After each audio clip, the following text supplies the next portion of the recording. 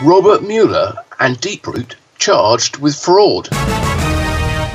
Sorcerer's Apprentice released for the P3. Stern announces Insider Connected. Hi, my name is Jonathan Houston. I'm the editor of Pinball Magazine, and I'm joined here with... I'm Martin Abe, and I'm the editor of Pinball News, and welcome to our August Look Back Pincast, which we are recording on the very first day of September. And I think it's fair to say that August was a very interesting and active month as far as events in the pinball world go. Yeah, there's a lot of activity, if you want to call it that. A lot of stories to report on, lots of news to cover. And we're not doing that just by ourselves. We actually have 3 interviews scheduled in this podcast. So it's going to be a long one. I'm telling you up front. Yes. So we'll be talking with Mike Kalinowski from Homepin. We'll be talking to Jerry Stellenberg and Rory, and I forgot his last name. Sorry. Tsunoda. Right. Rory Tsunoda, who just released Sorcerer's Apprentice for the P3 platform of Multimorphic. And we'll be talking to David Fix, who will be addressing upcoming games at American Pinball, as well as upcoming Pinball Expo.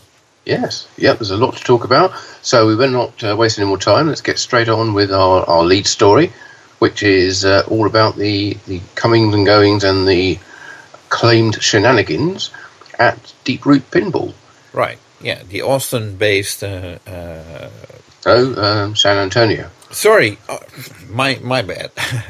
The San Antonio-based pinball company formed by Robert Mueller, who was very enthusiastic in his outings that pinball was easy and he would show everybody how it should be done differently. Yet, so far, there's only 2 prototypes that show for it and a couple of claims from the SEC.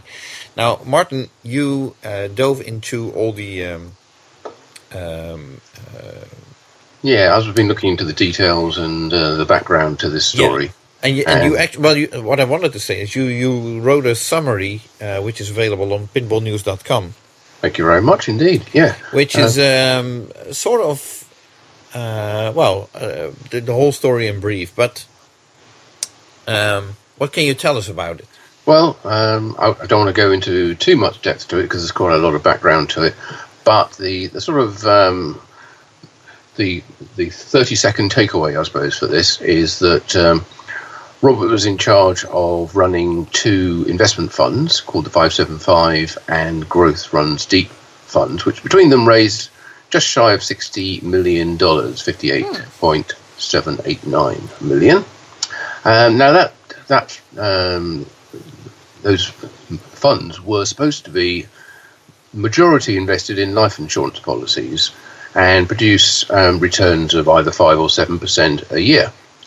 But unfortunately, that wasn't how the money appears to have been spent, if you believe the SEC's charges. That's the Security and Exchange Commission in the United States who regulate investment. So they are claiming that the majority of the money was actually spent on projects such as Deeproot Pinball and Deeproot Studios, which made no return. And Robert also spent a sizable amount on paying for his own personal expenditure, such as school fees, marriage and divorce costs, which seem to be divorce and marriage and divorce, and also a condo in Hawaii, which, having claimed that he wouldn't take any personal remuneration for running these funds. So the SEC is basically charging him with fraud, and it looks like the flow of funds to Deeproot Pinball will have dried up, or will very soon dry up, and he won't be able to continue running that operation anymore. Then we all sort of doubted how that could ever be a financially viable operation. Right. Given the fact that he mentioned so much. in the past he mentioned that Deeproot would cost about $750,000 each month. Well, and that's been going on for like 5 years, stacking up to quite a large sum of money invested, so to speak, which is seems to me like very difficult to recoup with pinball. Yeah, as hot as pinball is, it's nowhere near the numbers that we've seen in the early 90s, like Addams Family and what came after that. No, although this, in our pincast, we tend to just stick to the facts and avoid rumour and speculation as much as possible. I'll just add my personal suspicion about this, which was that I don't think Robert ever intended to get into pinball manufacturing. I think the idea was to build up a design studio, have a long pipeline of titles, which has already been announced, have some famous designers, some top-class animations, and some sought-after games, and then sell the whole lot to an investment fund to recover the costs that he's invested in, all the money he's invested in it, and which would then fill the black hole and hopefully sell it for a little bit more than he invested, and which will then cover his personal expenditure and pay for the interest on which he was due to give those who invested in the funds. Right. But of course that didn't happen. I suppose when he was trying to take pre-orders on the game back in December, that was intended to be an indication that there was this huge market for these games, which any investor would see as a quick way to make an instant return. But of course he didn't have the manufacturing to build them, and when he did put them up for sale, he didn't get many takers, so that kind of all fell apart, I think. And we're at the point now, which is about 5 years after the funds were first launched, where he has to start paying back the money with interest, and I think the money just wasn't there to do that. And that's the point where people started blowing the whistle and the SEC became involved. Right, okay. So there's one thing I'd like to add about Deeproot Studios. From what I understood, the idea was from the start to develop their own animation characters, which then could become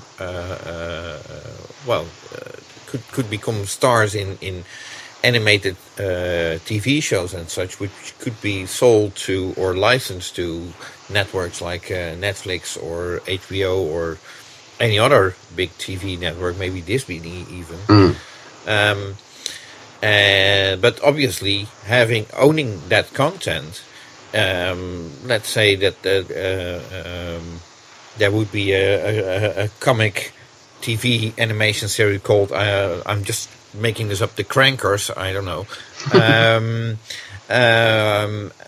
That would, once a network would air The Crankers and it would become popular, Robert would of course be the first to have all content available for such a pinball machine or a video game or what have you.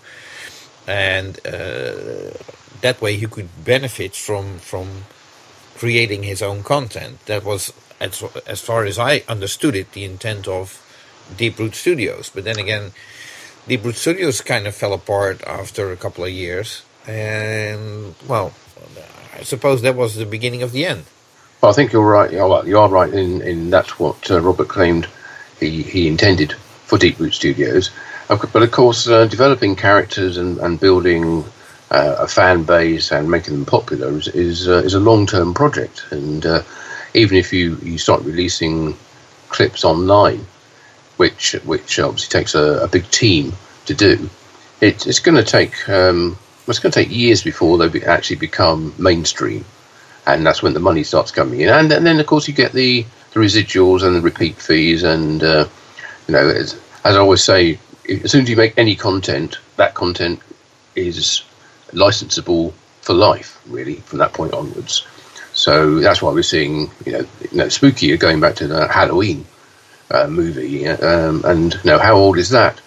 But it's still bringing in money for the studio who own the rights to it. Right. So it's not a quick fix. It's not going to pay back the kind of money that was invested in it in the short term, just like the pinball is never going to do that. You have to sell a lot of T-shirts to make 60 million, I suppose.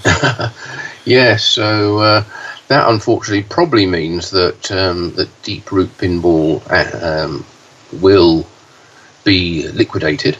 The assets will be sold off, and we already seen pictures from the I was going to say the factory, but the studio is probably a better description of it, where the games were being designed, but they certainly weren't being manufactured. And it looks pretty empty and looks sort of a fairly sorry sight, to be honest. It's we also heard, haven't we, that that various personnel from there have been touting their resumes around other parts of the pinball industry. Right. So although nobody has really come out, nobody who worked there has really come out and just said, you know, it was terrible, or we always thought it was a scam, or we never thought it was a scam, or it was like this to work with, and it's definitely done and dusted, and I'm out of there, or I've been made redundant or laid off or whatever. We haven't heard anything. No, I reached out to several Deep Root employees who wish to remain anonymous, and which I will respect, as that's the professional thing to do. But basically, they don't know anything, in the sense that they have no idea what the status of the company is, whether they are, whether the company is still in existence, or what they are supposed to do. There's a couple of people working remotely that apparently have no access anymore to the internal network. What everybody is using, all employees are using to communicate with each other, and I guess they're all under a sort of NDA, not to talk about the company's business outside of without permission from Robert. Right. I did understand that several employees, or maybe all of them, haven't been paid since July. Which means, obviously they're in need of money, I suppose. It's a bit surprising, given that the company did get some COVID payment from PPP the loans, government. You mean? Yeah, PPP loans. Yeah. You have to wonder where that money went. Yeah, well, that's all we can do, unfortunately, because we have absolutely no idea. But I dare say this will come out in the disclosure for the case. There have been sort of lots of people waving their pitchforks and their flaming torches and calling for Robert to be jailed and all that kind of thing. Personally, I doubt that's likely to happen. Yeah, I think he'll probably receive a fine. He'll probably be banned from running any funds for a period of, 5 years or something like that, and then the rest of it, I'm sure he will have set it up such that he's not personally liable for any losses in the fund. But that doesn't mean he won't get sued by investors. But again, the legal process is both slow and expensive in the US. So it's likely to cost a lot of money for anybody to sue Robert. And if the working very rough figures, the average investment would have been around about $200,000. So how much are people willing to put into paying lawyers to pursue a civil legal action against Robert to try and get their money back, when it may well cost more than that in order to actually to get it. And if the money's not there anyway, what are they going to do?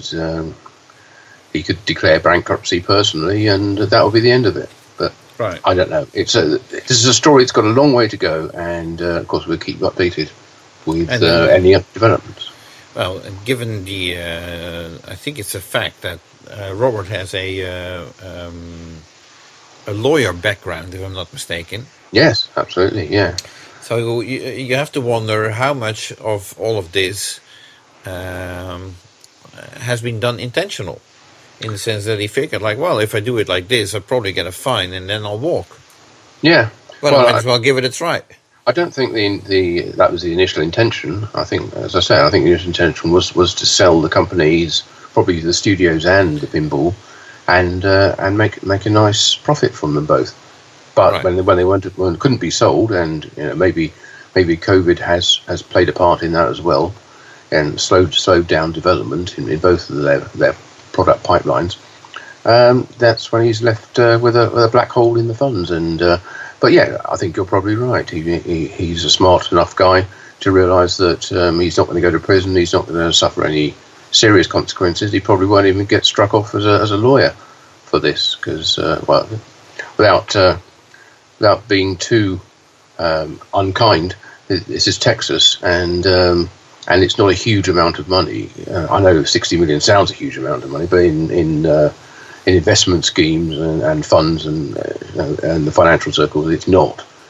So I think I can't see the feds being interested in actually pursuing a criminal case against him either. But I could be wrong. We'll have to wait and see on that. Right. Okay. Well, I suppose that's all we can do right now. So as we have a long show ahead of us, I suggest we immediately move on forward to Multimorphic and our first interview. Yes, I've got some good news then for a change, having started on a bit of a downer. So this month we had the release of the latest title for the P3 pinball platform, which is Sorcerer's Apprentice, which works with the Cosmic Kart Racing playfield module. Right. And, the game was announced, I don't have the exact date, but second half of this month, and it was immediately available to download for those who already own the Cosmic Kart Racing platform. And it's an interesting game. It's very different than Cosmic Kart Racing, yet it uses obviously the same playfield layout. Yes, it does indeed. Why don't we listen to the interview that we had with Jerry Stellenberg and Rory Sonuda, who is the game designer for Sorcerer's Apprentice. And he also created the display graphics, if I'm not mistaken. So that's correct, yes. Yeah, so they can tell us all about the game and the process that led to the development and release of it. Well, we're joined now all the way from the United States, and I was going to say from the Austin area, but I don't actually know where Rory is at the moment. But we're joined by Jerry Stellenberg, obviously head of Multimorphic, and Rory Sonuda, who is the game designer and does in-game graphics for the company's latest release, which is, of course, Sorcerer's Apprentice. So welcome, guys. Thank you. Nice to see you guys. Yeah. Or hear you, whichever the case may be. Yeah, we're hearing at the moment. We'll see soon, I hope. Yes. So, so you two are obviously key members of the design team for Sorcerer's Apprentice. Jerry is the project manager, and as I said, Rory is the game designer and does the in-game graphics as well. Who else is involved in the design of Sorcerer's Apprentice? Yeah, so we had Greg Goldie, who is the main programmer, and then we worked with Ryan Tanner from the Flipping and Mashing podcast. He did all of our voice call-outs. Mm-hmm. And the illustrator on the game is Eric Ridgway, who also has done other artwork for us. He did the Heads Up cabinet artwork for us before. And may I ask, how did you guys meet, or is that not relevant at all? We met Eric through a mutual pinball homebrew designer. He actually did the artwork for the Doom homebrew machine from Matt Bonema. It's a P-Rock game, yeah? Yes, that's right. Mm-hmm. And then we met Ryan. Ryan bought a P3 a few months ago and does a podcast and is really enthusiastic about what we're doing in the platform. So he's been eager to help us in various ways, and voice acting is one of his skills. So, right, and of course, Rory, you've been involved with Multimorphic for a long time, doing I guess right from the very first game, the Lexi Lightspeed character. Is that right? Yeah, definitely. Almost 9 years now. I think 9 years in November or something like that. So wow. Yeah. Okay. I mean, I've been. I got sold on it basically the first time I saw it, just because I had the screen in there, and I was always like into video games and stuff. But this is definitely more than just a video game machine, and it brings the whole physical pinball and stuff into it. So yeah, I thought you could really do something with that screen in there. So I've been bugging Jerry, since the first day I saw it, and I've been loving every minute of working on it, and yeah. No, it kind of strikes me as something which sort of lends itself to this way of working. But obviously, like many people in recent months, you've not been able to work in a sort of co-located physically to develop the titles. So, is that something which just generally tends to work smoothly based on your different skills and collaborative skills, or are there certain benefits that you've found in the past from being able to actually sit together in a single location and brainstorm ideas? Yeah, I think, it certainly had its challenges probably in the beginning, but you kind of get used to it after a while. Lately I've been kind of joking that we've kind of been in a pandemic for the last 9 years ever since I started, because, you work from home and everything like that, and you're just doing everything over the internet.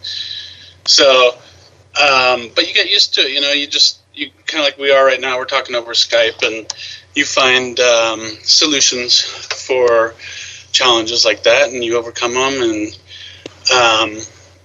I do a lot of my gameplay, for example, in the simulation environment that we have within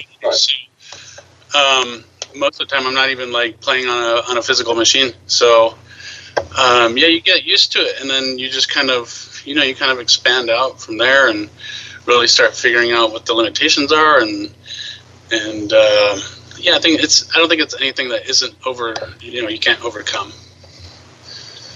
Okay, sure. Now you're, as I said just now, game designer as well as doing the graphics. Now, in a sort of more traditional new game release, the game designer would be the one designing the playfield. But obviously, with the Sorcerer's Apprentice, the playfield design is already decided by the choice of your playfield module, which is the Cosmic Kart Racing module. So, how is the game designer's role different when you're using an existing playfield module?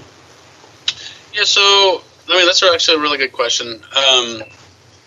Coming from a video game background as far as development goes, when I first got into pinball, designer, like you said, is the guy who does the the shot layouts and all that kind of stuff. And that was different than what I was used to, where designer is more gameplay and mechanics and all that kind of stuff.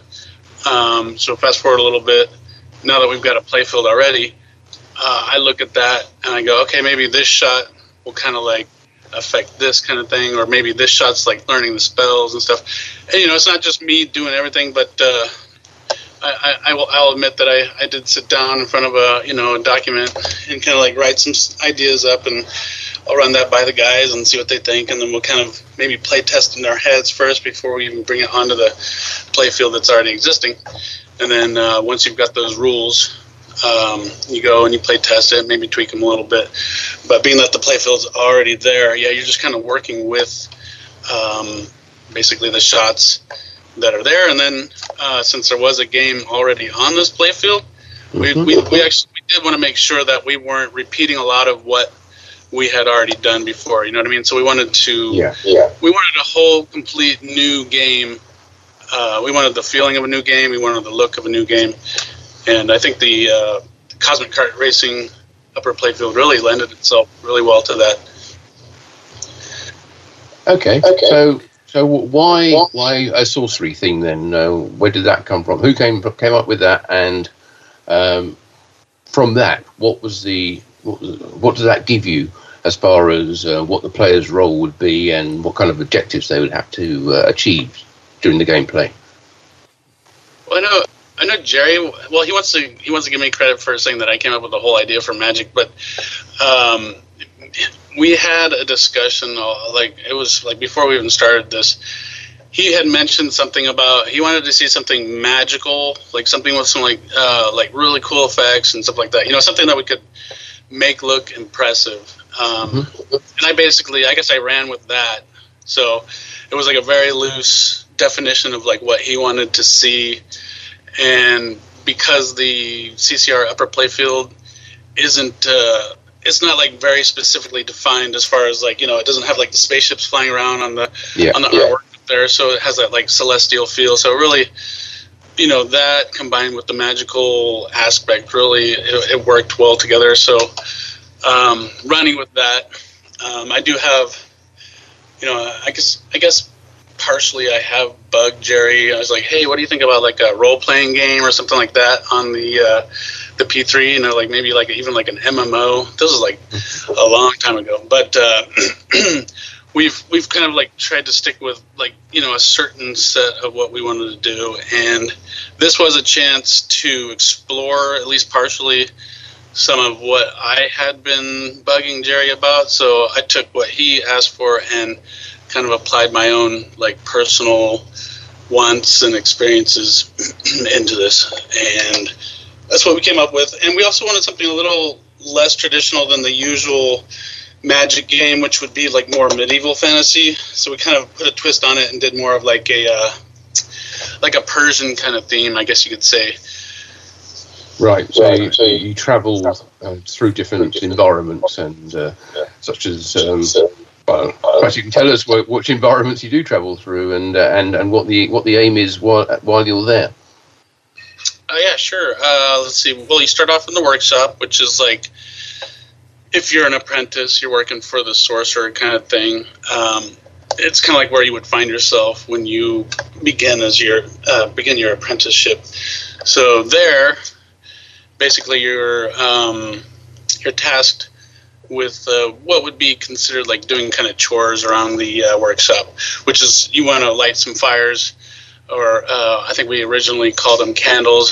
So you light the candles around the play field, which lights your shots up, and basically when you've lit the correct shot that reveals the fire, you're offered the ability to learn the fire spell. So basically you kind of do that through all the environments, right? You go through, you complete certain tasks, and at one point or another you basically learn a spell within that environment, and spells will give you the ability to reveal other things like keys, for example, when the keys allow you to unlock chests that contain items in them that boost your power, and eventually going through. So there's the workshop, we have the so that's fire spell. There's the bazaar. I think we did ice spell in there because I think the original thinking was like, you know, there might be like food stuff or something like that, so they'd be keeping stuff cool in there. So that just, I don't know, it made the most sense to put in there. Let's see what else we've got. The dunes, which is the lightning spell. Yes. And I think that lightning spell came from like sandstorms, you know, storming kind of thing going on out there. And then there's the oasis, and I guess because oasis would be like the kind of like a shelter out in the dunes, we put the shield spell out there. So in a way, each spell kind of like, in a way, does kind of represent like at least a part or a characteristic of the environment, you know, around each part of the world. And then eventually, you know, you kind of go through there, learn all the spells, and then you make your way to the final battle with the sorcerer. So right. So would it with you guys combining sort of video game elements and physical pinball? I got the idea, especially with, maybe it's the theme coloring my objectivity, but is this sort of like a combination of like Age of Conan meets pinball? That type of video gameplay, but then combined into pinball, or am I way off? Let me take that one. This game is very much still physical pinball. Rory's kind of environmental concepts draw in some aspects of what we would call video games. The fact that you have to learn spells, the fact that you have to use separate buttons to select the spell, you have to manage your health, and you have to do these things. But these are kind of separate supplementary tasks. At its core, it's physical pinball. There are modes. In each mode, you're doing traditional pinball things like shooting a sequence of 2 or 3 or 4 shots to complete an objective to succeed or fail in that mode. Usually they're timed. There's some multi-ball modes. Just like most traditional pinball games are a sequence of modes or a parallel version, you can start any number of modes at any given time in the game, not work through a serial sequence. It's very much that. There are elements of video games, but I would never call this it wasn't even really inspired by video games. It's just very much a traditional pinball feel with the magical spell navigation concepts built in. Okay, thanks for clearing that up. Now, when you first started designing Sorcerer's Apprentice, was it always your intention for it to be a retheme of an existing playfield module, or was there a time where you thought you might actually create a whole new module just for this? Yeah, no, this one was straight up, let's come out with a new, complete, full game as a retheme for the Cosmic Kart Racing playfield. Because we had the Cosmic Kart Racing software with career mode and the racing mode, we call arcade mode, and the head-to-head play. But we wanted, our whole kind of business concept is giving people more value for their money. They've already spent money on the machine and on their Cosmic Kart Racing playfield. So let's figure out a cool way to give them new ways to enjoy that hardware and ways that don't cost thousands of dollars to add that content. So yeah, this was all the way through. It was from beginning to end, let's build a secondary game, a retheme of that existing playfield. Right. And what did that playfield give you as far as developing the theme goes? You know, you've got ball locks, you've got magnets, you've got all the LEDs, so you can do some amazing displays with it. You've got ramps and loops and things. But did any of those immediately lend themselves to the magic and sorcery thing? Yeah, so my objective, what I challenged Rory with, was simply take those features you just listed. The primary one that I think drove a lot of the conversation, or the primary two, were the magnets, because we can manipulate the ball in ways that look like magic. And we can take those 900 individually addressable lighting elements and do really cool colored effects all over the playfield, which Rory interpreted as a neat way to show off magic and spells and those kind of things. So those two features kind of drove the whole decision making. Absolutely. Okay. Right. Cosmic Kart Racing was the first game where you could connect with other P3 owners, players all around the world, play simultaneously on various or multiple games at the same time. Is that connectivity also applied to Sorcerer's Apprentice? No. Sorcerer's Apprentice is very much a traditional style game. It doesn't have networked elements. It may someday. The only networking it really has is it has the Twitch Connect feature that we've built into most of our games, so people who are streaming it on Twitch can have their users connect, and through the chat bot on the Twitch channel they can interact with the game. But no, this game isn't intended to be a head-to-head kind of battle game or even a head-to-head or a networked co-op game or anything like that. It's very much a standalone game. Okay. And it's quite an unusual game because it's also got the health meter feature, which means you need to keep your health up throughout the game, or your flippers will die and you'll lose the ball. Who came up with that concept? Do you remember who came up with that, Jerry? I don't know. I would say you, but I don't know for sure. It's certainly something we all discussed together. Yeah, we definitely had some discussions about it for sure. I can't remember when that creeped into like some of the initial designs and stuff. But I will say this, that kind of like what you were talking about on that podcast, or the what was that stream last night, Jerry? How you're saying like the health bar really gives it that like role playing aspect. So I would would like to say that maybe crept in there because of like I was saying, my past experiences with role playing games and stuff like that. Yeah. But yeah, we definitely we all had our input on it. So like everything you see in there, we definitely we all come to an agreement on, and we want to make sure that we're making as many people happy as possible. And what is the public reaction to the game so far? Now, how's it gone down? Man, so far it's been super positive, and I think that's a credit to the visual elements of it. People that are seeing it on stream or watching the promo video or whatever, they see these really dynamic visual elements. But so far, I would say almost everyone who's downloaded it, no, by the way, this is an add-on game. It's a software game for an existing playfield. So people were able to purchase it, download it, and install it the same day we announced it. But we've had amazing feedback. We've had a couple people suggest a couple changes to make it easier or more difficult for them. But overall, universally positive feedback. It's really impressive. Okay. Excellent. So, and this feedback is something that you are going to take into consideration? So we take all feedback into consideration, Jonathan. So yeah, we have. It's not a given in the sense that not every manufacturer does that. Well, we do. We always listen to everyone. Some people suggest changes. Some people explain why they have certain opinions about things, and other people just say, I like it or don't like it, with no real supporting data. It's harder to respond to and internalize non-constructive criticism. So we generally respond really well to the constructive aspects.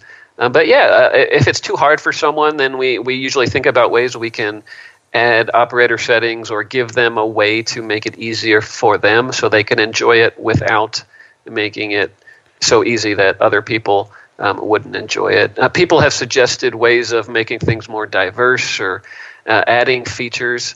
But generally speaking, Rory's come up with a fairly comprehensive design. So we're not at this point looking to add a lot of new content, but we're absolutely interested in hearing ways we can take what we have and tweak things in little ways to make it more enjoyable for people. Very cool. Right. Yeah.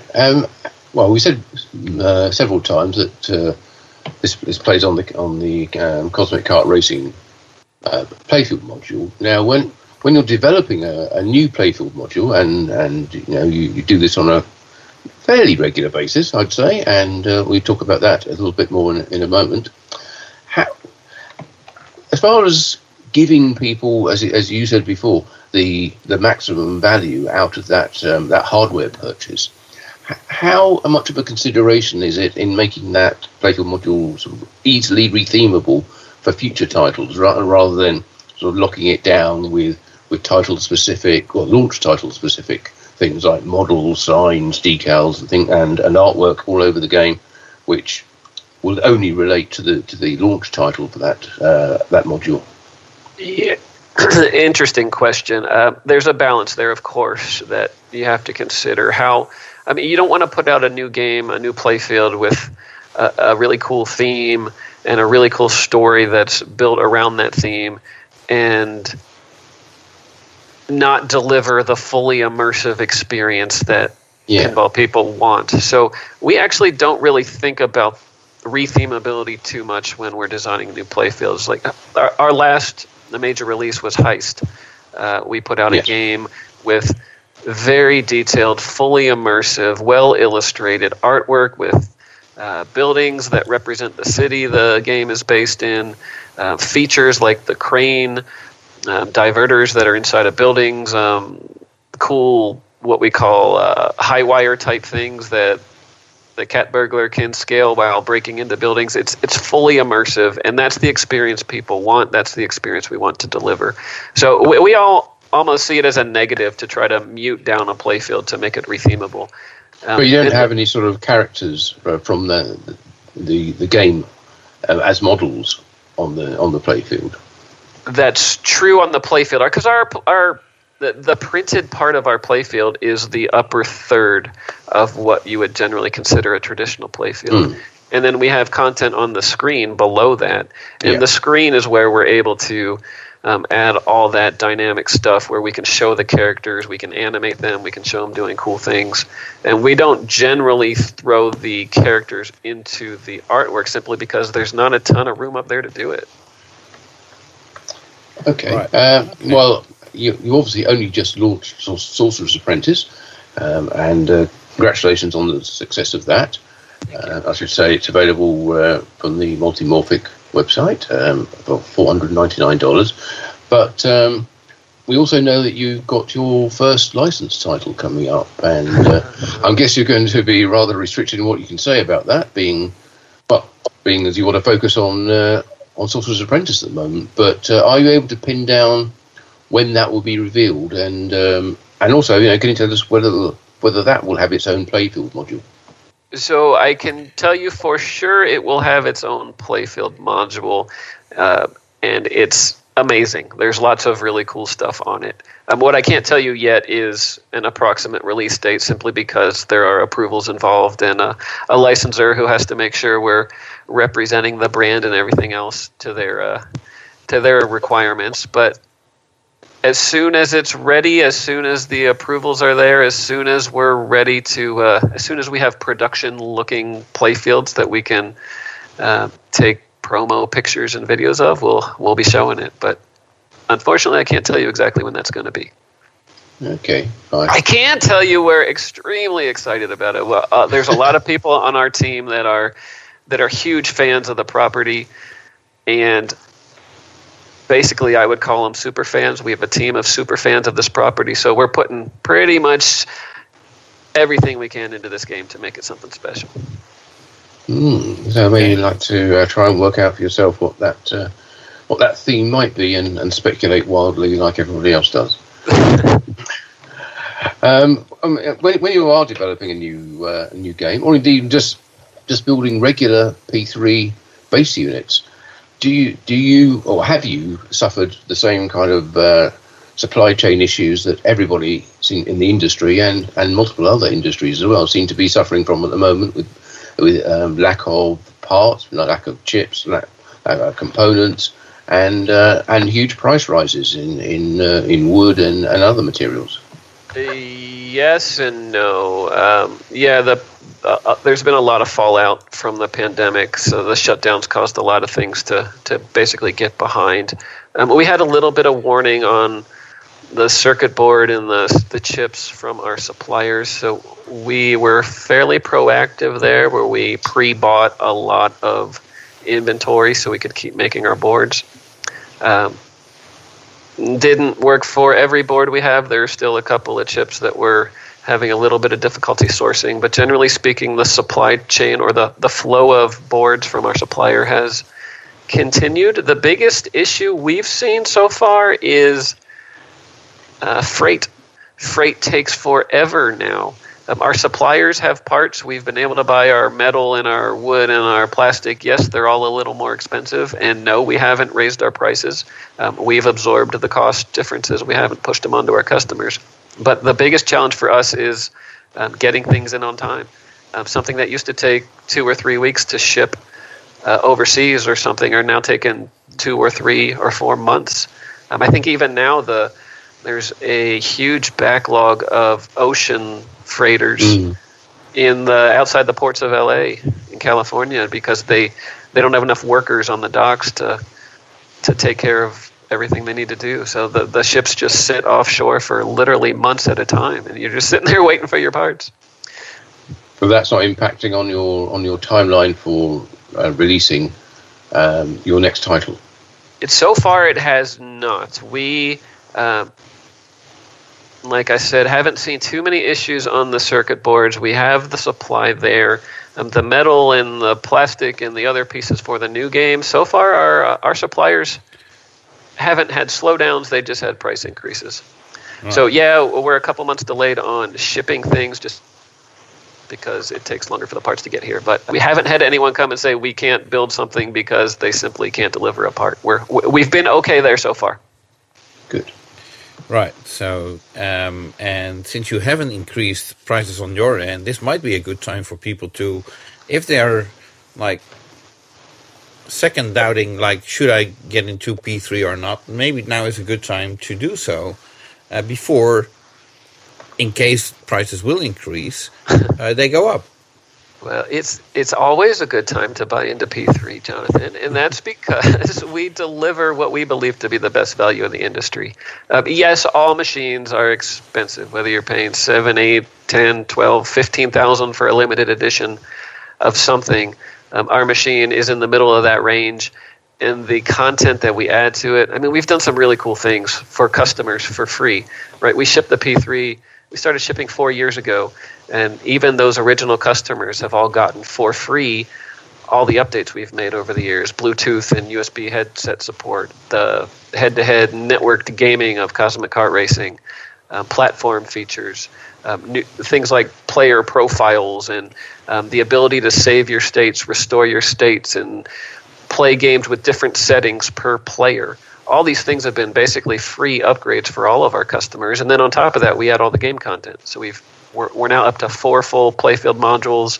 I think we're up to 13 unique software applications that run on top of those playfields to deliver these pinball experiences. We have a development kit that's letting third parties develop games for it. And overall, it's an entirely different business than what the other manufacturers are doing, and we think it's a tremendous value. Okay. Well, again, congratulations on the launch of the new title, both Jerry and Rory. Well done with that. Thank and we look forward to being able to play it very soon. Yeah, we hope to see you at a show sometime. We'll be happy to meet you in person and walk you through the game. Do you have any plans for shows yet? I know it's hard to nail anything down at the moment with the way that things are changing on a almost weekly basis. But where might people be able to go to a pinball show and experience this new game from you? I mean, rather than an owner who brings their machine along. Yeah, so there are a couple of shows that owners are taking their machines to, but we currently plan to be at, and of course things may change given COVID, but we plan to be at Pinball Expo in Chicago. We will definitely, unless something bad happens, be at the Houston show in November, and of course we'll be at TPF, Texas Pinball Festival, in March. Anything besides that is currently up in the air. Right, excellent. Okay, well, I don't know if Jonathan has any more questions. No, I think Jerry was very, very clear. Okay, well, Rory and Jerry, thank you very much for your time. Yeah, thanks for having you guys. Yeah, we appreciate the support, and looking forward to seeing the next magazine and news articles. Always a fan. Okay, well, much appreciated, and thanks for your time. All right, thanks, guys. Yeah, thank you. And there you have it. Yeah, thanks very much again to Jerry and Rory for telling us all about Sorcerer's Apprentice. Right, and the things that all the other stuff going on at Multimorphic, and I just realized we completely forgot to address the fact that they expanded not that long ago. I think we mentioned that in an earlier. Well, we mentioned it, but we didn't address it in the interview. That's right, we didn't. Yeah. So sorry about that, but still a great interview, great talking to Jerry and Rory, and thanks for coming on the show. Good. Well, I think we covered pretty much everything that's been going on in Austin there in that interview. So let's move on to our next story, which is about the announcement of Stern's new Insider Connected program. Right. Yeah. Originally, the idea was to have George Gomez come on the show. And George was more than willing to, but not available until a few days after we would publish our podcast. So, yeah, unfortunately, wasn't to be this time. But I'm sure we'll get George on again soon because he'll have plenty to talk about. Yeah, and we'll get into that as well. But so let's talk about the Insider Connected platform, I suppose you can call it. Yeah. Well, there is a lengthy podcast from Nate Shivers on the Stern Insider page, where you just have to register, but it's available for everybody, where the Insider Connected platform is explained. I'll try to do it very, very briefly. Basically, Stern Spike 2 games running on Spike 2 can be there's a what do you call it, a QR code reader which can be installed in the apron of pinball machines. Players can register themselves on a special website where they will get a QR code that can be scanned by the machine, so the game will know who the player is, and the player can get rewards for achieving certain tasks or a number of games played or achievements, targets achievements. reached. Yeah, exactly. On the other hand, the platform is also intended for operators to, for example, stimulate gameplay and inviting players to come play at a certain location within a certain period of time. And if they do so, they might get a free beer or a free cheeseburger or whatever is associated with the location where the games are available. And of course, the game could also indicate to the operator not only how it's earning, but also if there's any malfunctions and so on. So in that sense, it could be very interesting for operators. Although I also wonder whether operators have to be educated how to actually target their player demographic, because that's something that they're not really used to. Yeah, it depends on how big an operator they are. If they're part of a big operation, then they've probably got people who already work on this kind of thing. But if somebody who operates a few sites, that's an awful lot of information, and it involves a lot of it could involve a lot of marketing as well to try and to set up promotions such as you described.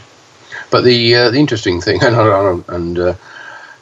I'm always getting back to a Gary Sternism here, but this is almost like a three-legged stool, because the players get the information about their achievements, their previous games, and their history and promotions that are upcoming. The operators get information about the operation of their game, feedback on the usage and earnings and error reports, and the other leg.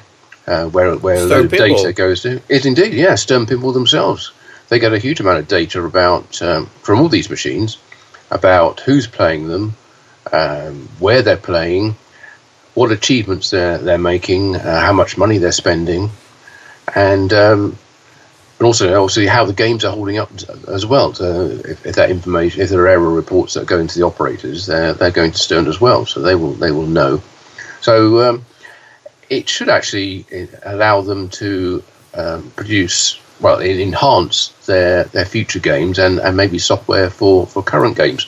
If they find that, for instance, they have this Super Wizard mode and only 0.001% of players are ever getting there, maybe they need to go and address that and make it more achievable. Right. Well, it's interesting, and I highly recommend checking out the George Gomez interview on the Stern Insider website. As George is much to his own surprise, as you may recall, his last game that he designed for Stern Pinball was Deadpool. And that game sort of had to be rushed. So they didn't make it that complicated, and it turns out to be one of the most appreciated titles that George ever did, which is kind of interesting because the focus seemed to be at Stern that all the games have to be deep, and then there's one game that's not, and it turns out to be very popular. Well, I've said this before, and I'll say it again, that the feedback I'm getting from players, wherever they're playing the latest games, is that they're all far too complicated. That they're coded by top players for other top players, and for the average player, they haven't got a clue what to do. Right. So yeah, I think that's not entirely surprising. Although when you produce a simpler game, often like I'd say the Munsters is a good example, that tends to get slated as being far too simple and not having enough rules. Yeah, I don't think Deadpool got slated as such. No, I don't think it did. So it's maybe it's a mixture of things. But interesting talking about George Gomez Games, and George talking about, of course, the QR code reader that the Spike 2 games can now have. Spike 2 games, of course, being the ones that have the LCD displays. So one previous to that would have been Spike 1 systems. But yes, because George is not unfamiliar with the use of QR codes in games, because we brought out Transformers.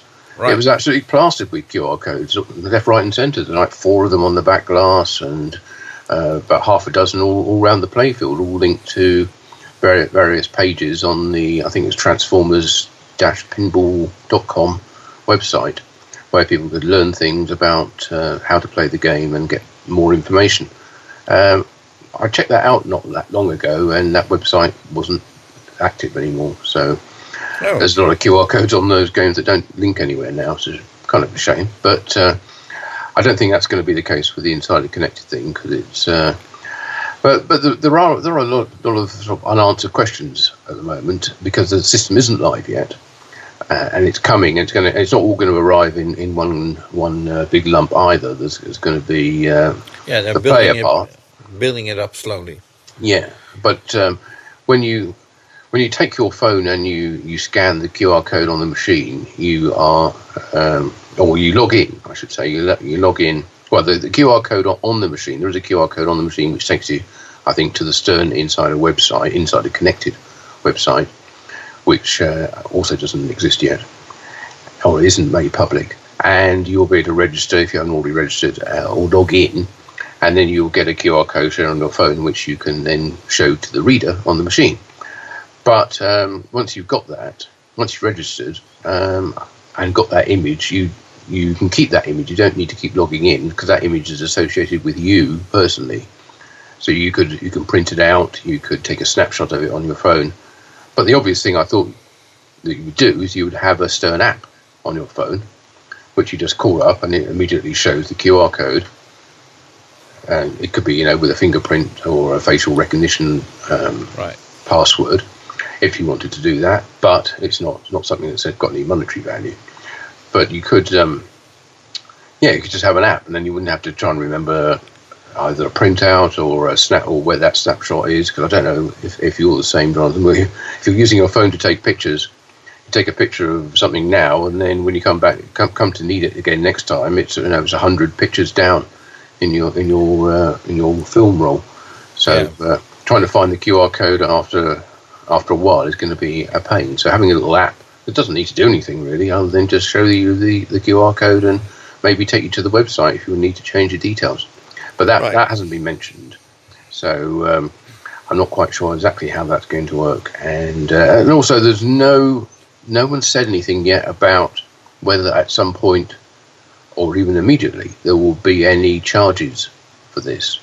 I think it's going to be free for players, but are the operators, the pro version of the Insider Connected, are they expected to have a subscription to this, either now or in the future? Because I suggest we write it down so we can ask it George hopefully later on. Because other than that, other than the stream of data that Stern get back from this, they're not getting any financial incentive, other than I suppose that they will probably be able to bump up the price of future games to pay for the embedded QR code reader as well, which might make them a slight profit. But they have said that they are going to sell the kits to upgrade previous games, everything from the current title back to the very first LCD Spike 2 game.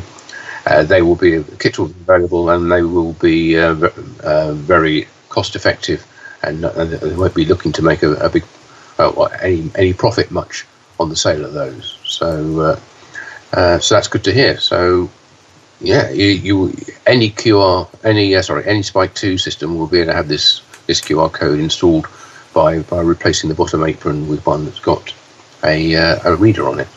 Right. So, since it's not live yet, I suppose it was just an announcement. Let's move on to other news from Stern Pinball while we're at it. Okay. Is there any other news from Stern Pinball? Well, Trying to think, were there any code updates worth mentioning? I don't think so. I didn't note any, but then it's been a busy month for Stern, with all the insider connected stuff. Okay. So even if there was, then I'm sure they'll forgive us for not mentioning it in this one. Right. Okay. So, well, the one exciting news item, I suppose. George Gomez confirmed that Keith Elwin's next game is the next cornerstone game that will be available from Stern Pinball, which is expected to be announced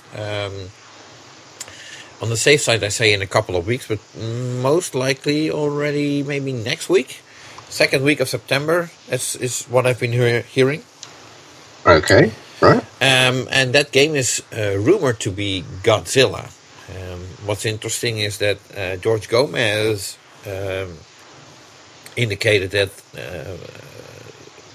Keith went down a route that they haven't seen in pinball for quite some time. So, and he's very enthusiastic about it. Now, that's usually the I wouldn't say this is the standard Gary Stern talk, because, but well, it makes me curious. You know, I'm curious what Keith is going to show us in a couple of weeks. Yeah, it certainly doesn't sound like it's just another standard game, if there is such a thing. But it's going to be have some radical elements to it anyway, and so we will no doubt be covering that in our look back on the events of September, the start of October. Right. So personally, I was expecting a John Borg game to come out, but apparently Keith is quicker. Wow. Well, John's pretty quick as well, so Keith must be lightning fast. But I expect we will. Well, we are expecting to see a price increase, I think, on this title, and which is kind of understandable, as it will have the insider connected QR code reader installed. But as we have heard and will hear, there's a general increase in all prices and supply shortages as well, which is something which George also addresses in his interview with Nate. So I'd definitely recommend checking that out. And so component prices, wood, everything has gone up in price and is in short supply. So it wouldn't be at all unexpected to see a price increase for the next Keith Elwin game when that comes out in a week or so. Okay, so now speaking of announcements of new games, I think that's a very nice bridge crossing over to Homepin in Taiwan. It's a long bridge, yes. Well, it's a very long bridge, but Homepin is... they were supposed to announce their upcoming license title in this coming month. But we're actually, we're calling with Mike Kalinowski, and I believe he's going to reveal it on this interview. Yep, so I think it's the first official confirmation of the title. Yeah. Joining us from Taiwan is Mike Kalinowski from Homepin, who is going to be revealing his next licensed game, which should be out later this year. Mike, welcome to the show. G'day, Jonathan. Great to be here. Well, we're happy that you're coming on our show as well, and we understand you have a scoop to share with us. Is that correct? Sure. Yes, it is. Yes, I'm very pleased to say that we're contractually obligated to present This Is Spinal Tap Pinball. Wow. Yay! That's what we've all been waiting for. Wow, that's a title that has been... I've dropped a lot of hints over the past few weeks. I think you did, yes. Yeah, it was quite obvious. Well, yes, most people guessed. The ones that know Spinal Tap have guessed, of course.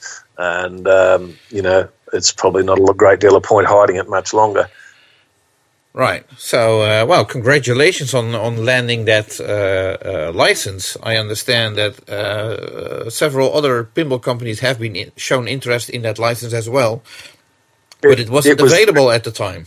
No, that's right. There was a lot of legal wrangling going on, and they were Spinal Tap themselves. The actors were all held up in limbo with all sorts of legal actions all over the place, and it was a complete mess, which is why probably nobody else probably wanted to touch it. It took quite some wangling to sort it out, but we got there in the end. Yes, as I understand it, there was a point, a very sort of fine line when the license became available, where the various parties had settled their differences, and it was then available, and you were right on the ball there and got straight in and grabbed that. Well, we're very lucky because, I guess it's a case of being at the right place at the right time, partially, and being a little bit, staying on the money and keeping on with a few themes that we've had our eyes on for quite some time, and we don't let up on them. And something a lot of people may not understand is that organising a licence, not only is it complicated, it takes a very long time, and it's complex. It's haggling backwards and forwards. It involves money and effort, and these things can take potentially years. Not that this one did, but it did take some considerable time.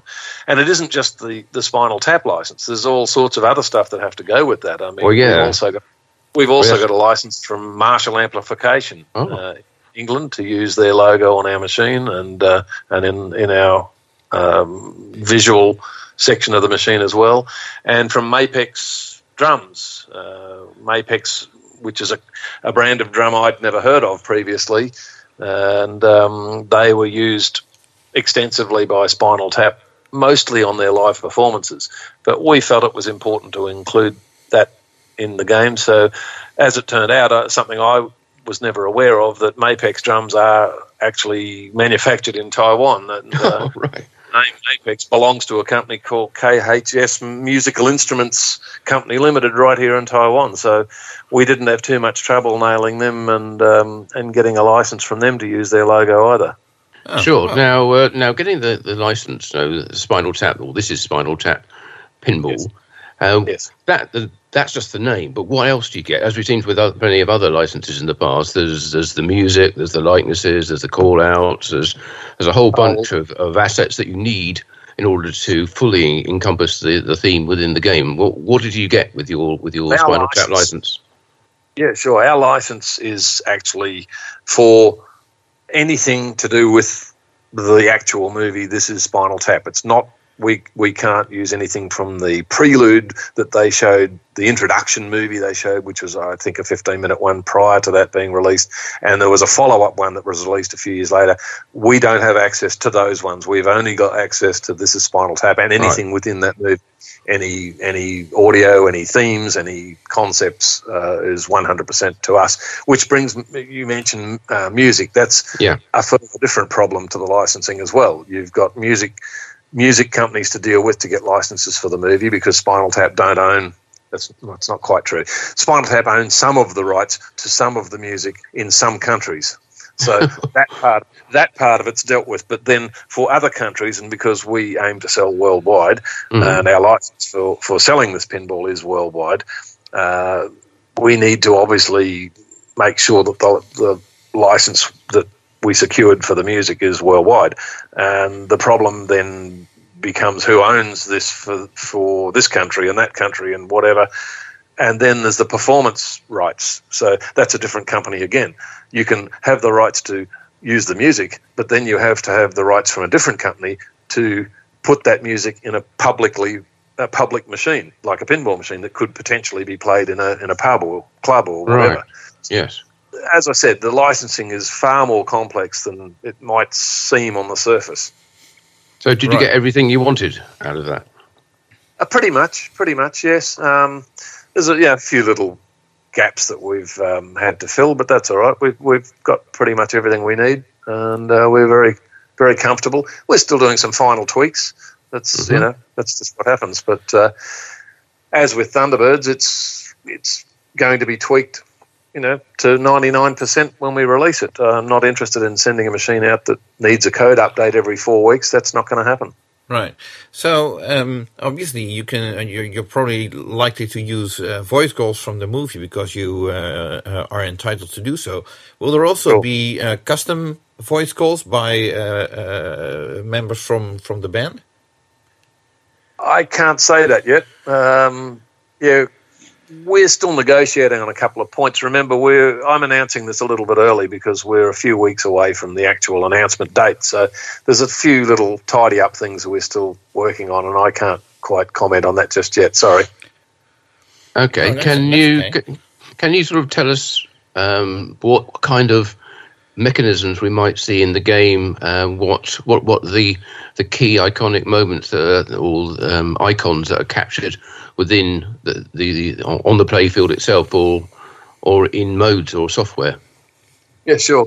As Spinal Tap fans will know, Exploding Drummer is quite obviously, or spontaneously combusting drummer is pretty much a given. So that's obviously going to be in our machine. And another iconic part of the movie is where Nigel gets trapped in the pod, and so we've extended that to the pinball as well. So your ball will get trapped in a pod, and we've sort of taken on board the movie as it is, and we were wondering, our initial discussions some time back were wondering which direction to take with the game, and we decided, because our license basically revolved around the movie only, that was it, this is our license, we've decided to run the theme of the game through the movie.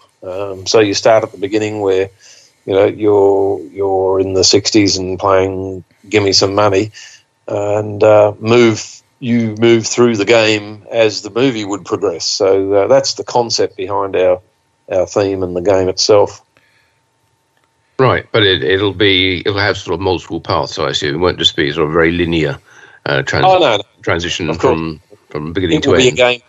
It will be a game you can just walk up to and bang the ball around and not have any interest in the movie or Spinal Tap or anything else. It will be a game that has drop targets you can hit, and other things, ramps you can aim for, and all sorts of stuff like that. But we've built stuff in, obviously, that is specific Spinal Tap, such as getting lost backstage, which is another feature of the movie. And indeed, in the pinball machine, you can get lost backstage, and you have to work out how to find the stage and so on. And that's what we've worked on. We've kept the thing light and fun. There's some pinballs that are out there, reasonably recent release ones, that are just not humorous, in my opinion. And to the point of being a bit gruesome, and that just doesn't turn me on, I'm afraid, and I wouldn't have some of them in my house. So we wanted to make sure that, and we always want to make sure with licenses, including ones we're working on currently, future licenses, that they are fun. They've got to be fun, and that's what pinball's about, in my opinion. It's got to be fun, light, happy, not gory, kill 'em dead stuff. I just don't like that. Okay. Right. And your first title, Thunderbirds, that was a dot matrix game. Now, Obviously, with Spinal Tap, you're going to have a lot of movie footage available to you, which wouldn't look entirely great on a red DMD display. So you've got a monitor in the game as well, is that right? Yes, we have a 27-inch high-definition monitor, as well as an orange DMD, and it's probably, apart from our Porsche machine, it's the first commercial machine with both. And basically what we've done is kept the DMD for credits and scoring and things like that, and some obviously DMD animations included as well. But the monitor itself can then show clips from the movie, for example, at appropriate moments in the game, and we're entitled to use anything, as I said earlier, from the movie. So we can chop bits out that apply to the part of the game you're playing currently on the screen. But I'm not a fan of screens. We've sort of been forced into a corner to include one because that's what people expect these days, in inverted commas. And I do take on board the fact that a screen certainly enhances spectators' view of the game as you're playing it yourself. But games I play that have got a monitor, I never look at the monitor. I rarely look at the DMD, and it just, that's not where the game is. The game is mechanical and it's on the playfield. But I do see how the monitor can certainly enhance the whole situation for observers, there's no doubt. Right, okay. Now, Spinal Tap, or This Is Spinal Tap, is a movie about a rock band. But does it? If you take it to pinball, it's not just a rock band pin because you're integrating a movie. Does it make that more difficult or easier for you to implement that theme? Funny is it's sort of a failed rock band, if you like, trying to make a comeback, at which they fail miserably. So it's sort of a Debbie Downer, really, but the movie manages to be very humorous without being down and out and negative about things, and I think that's something that is the genius of the people that created it. I mean, they've managed to make a movie about something that you certainly wouldn't usually want to see a movie about. And I don't know. I'm not sure how to answer your question. Sorry. Okay, well, that's okay. Aside from designing, working on the design of this pinball machine with the team, any other activities you've been up to that you would like to share with us? Well, we've cemented our aftermarket boards situation. We've got 2 dedicated staff working on those boards now. That's pretty much a cemented ongoing business for us, which is great. And those dedicated staff, we can pull them off that job when needed, and they can assemble boards for TAP, for example. We still do all our boards, and we'll continue to do all our boards in-house, so we can keep tabs on all that. All of our boards for TAP are new, and they're all, with the exception of a handful of components, they're all through hole again, so that any servicing needed is very simple and easy to do. And I know there'll be people out there that say it's easy to work on surface mount. Well, sure, yes, it is for many people, including us. We're quite conversant with surface mount stuff. We manufacture for some outside companies as well in surface mount. But for the average person repairing a pinball machine, replacing a blown transistor or something, they don't need to be mucking around with surface mount. And again, in my opinion and in my view as an electronic engineer, surface mount is basically throwaway, and that's not what we're trying to build. Well, on that kind of point and associated things, one of the points we've brought up a few times in the past is about the availability of parts and supply problems, and also the cost. And the cost of actually getting those components in and getting a completed product out. How's that impacted on the process of building this game and your boards as well in getting the components and shipping the completed products to the buyers? Well, it's been very tricky this past couple of years, and I'm sure everybody's had lots of headaches as we have.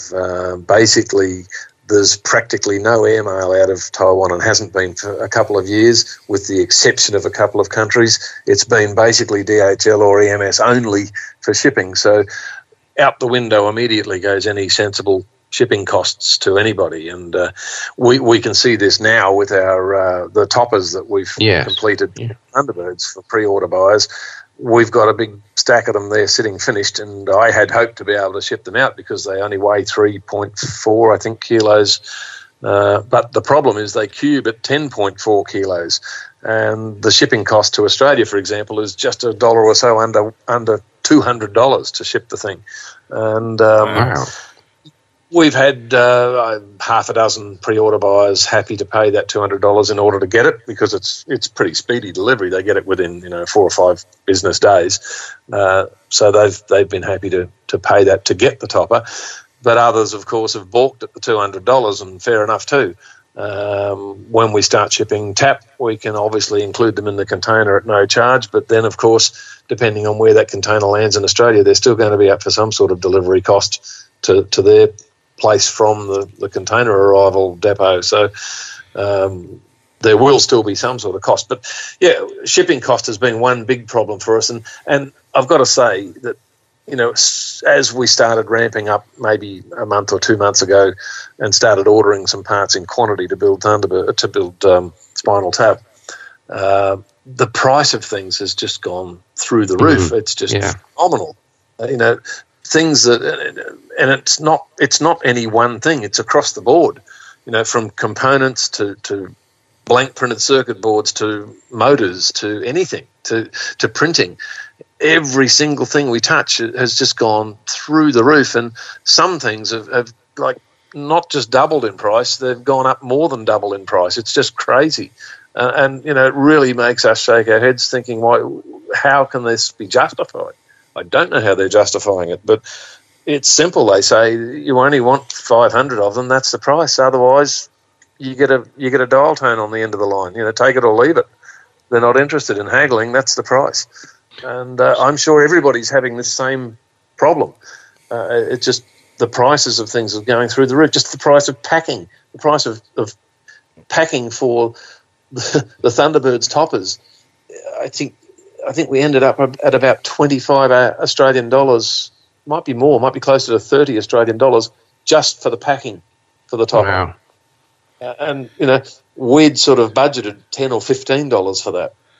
And which I still think is quite a lot, but okay. A lot. Well, yes, but we're only making a small quantity. It's only 50, 60, something like that for the pre-order buyers. It's not like we're making a huge quantity of them.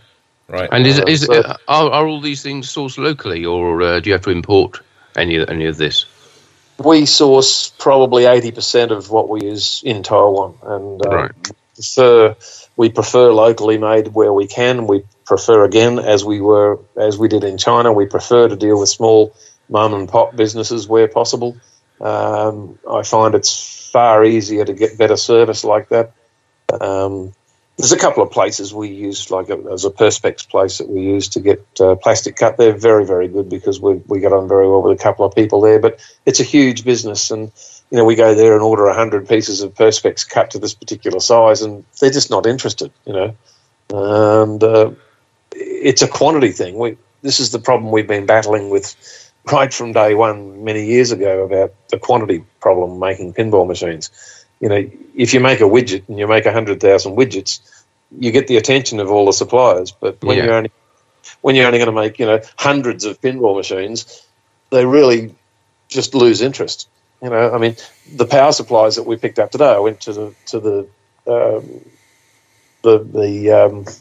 Meanwell factory and picked up 100 power supplies today, and they just weren't that bothered. Do you want them or don't you? It's only, we don't really care. If you want 10,000, we'll talk to you. Sit down, have a cup of coffee. You want 100, they don't even want to open the door. Yeah, sure. So when's the official announcement due then?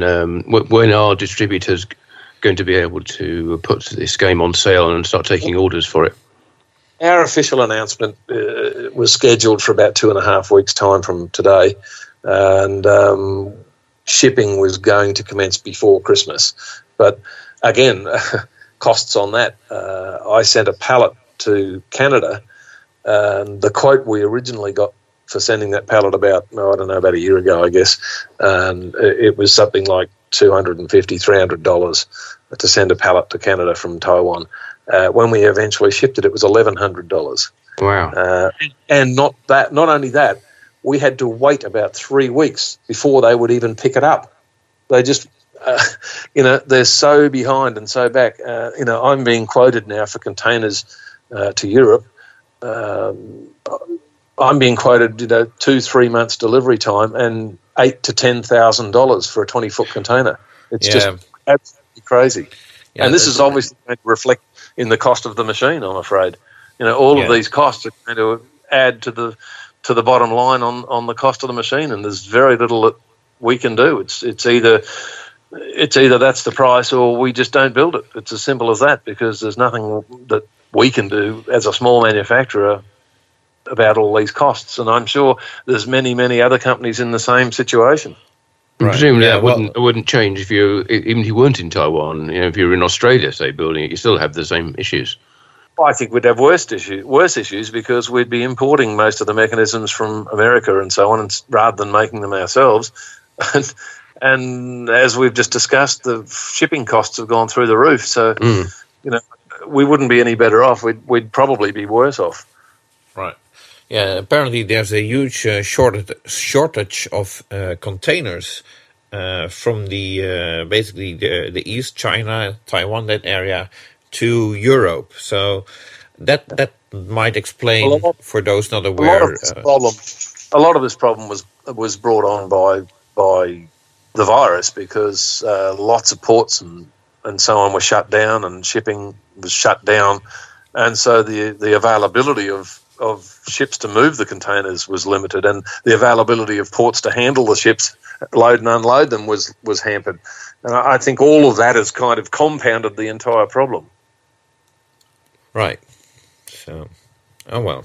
So, so the announcement was supposed to be like 2.5 weeks from now, and you hope to start shipping games before Christmas. So,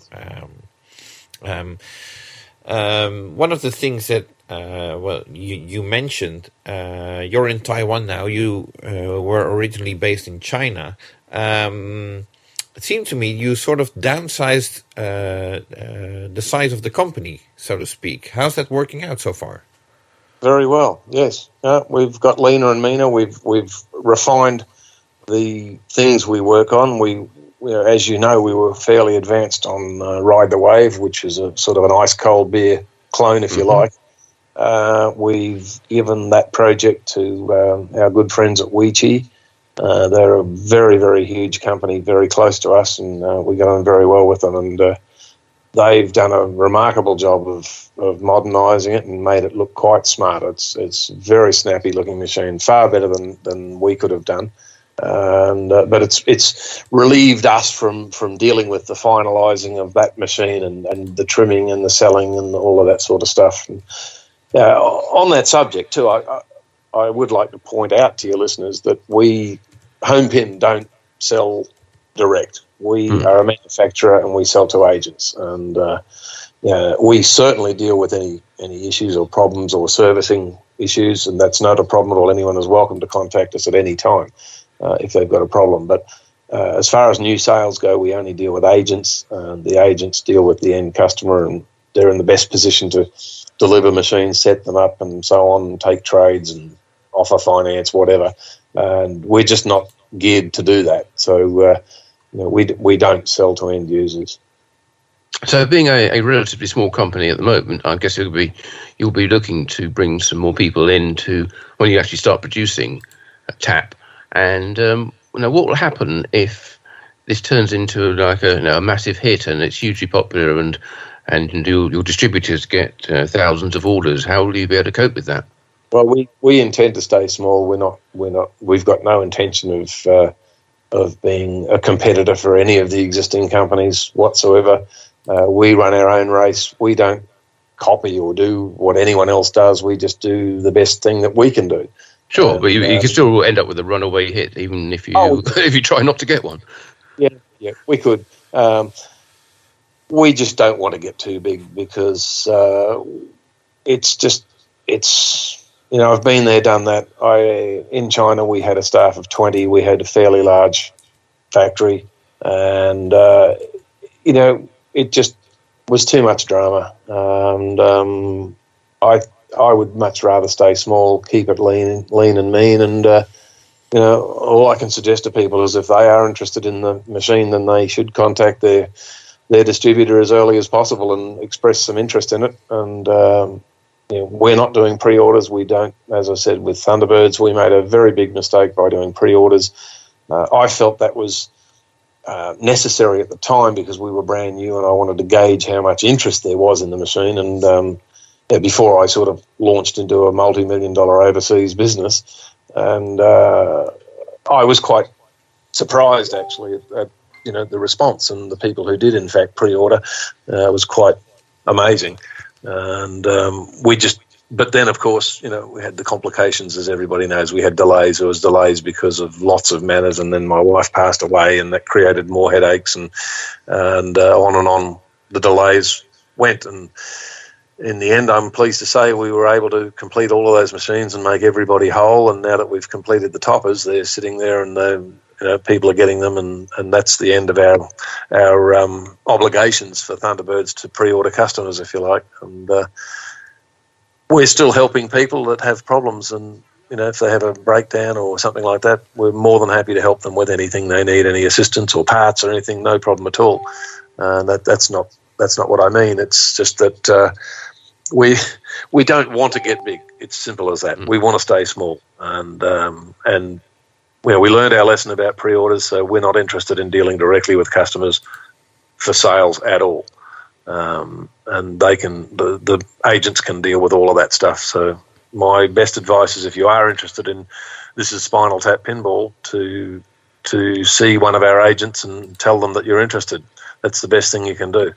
Okay, would you remind us which agents people can contact? Happy to give them some free advertising.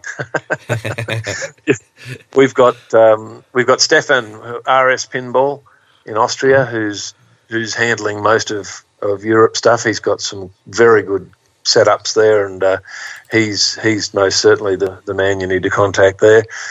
We have Nitro Pinball in Canada, and he's 100% on our side. Highway Games, of course, in Australia, still our agent, despite what some of the weird keyboard warriors like to say. We're still very much happy with Highway Games as they are with us.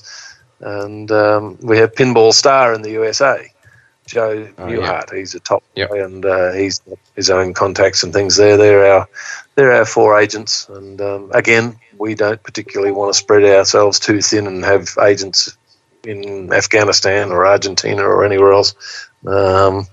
Just that's keeping it small and lean and mean. That's what our aim is.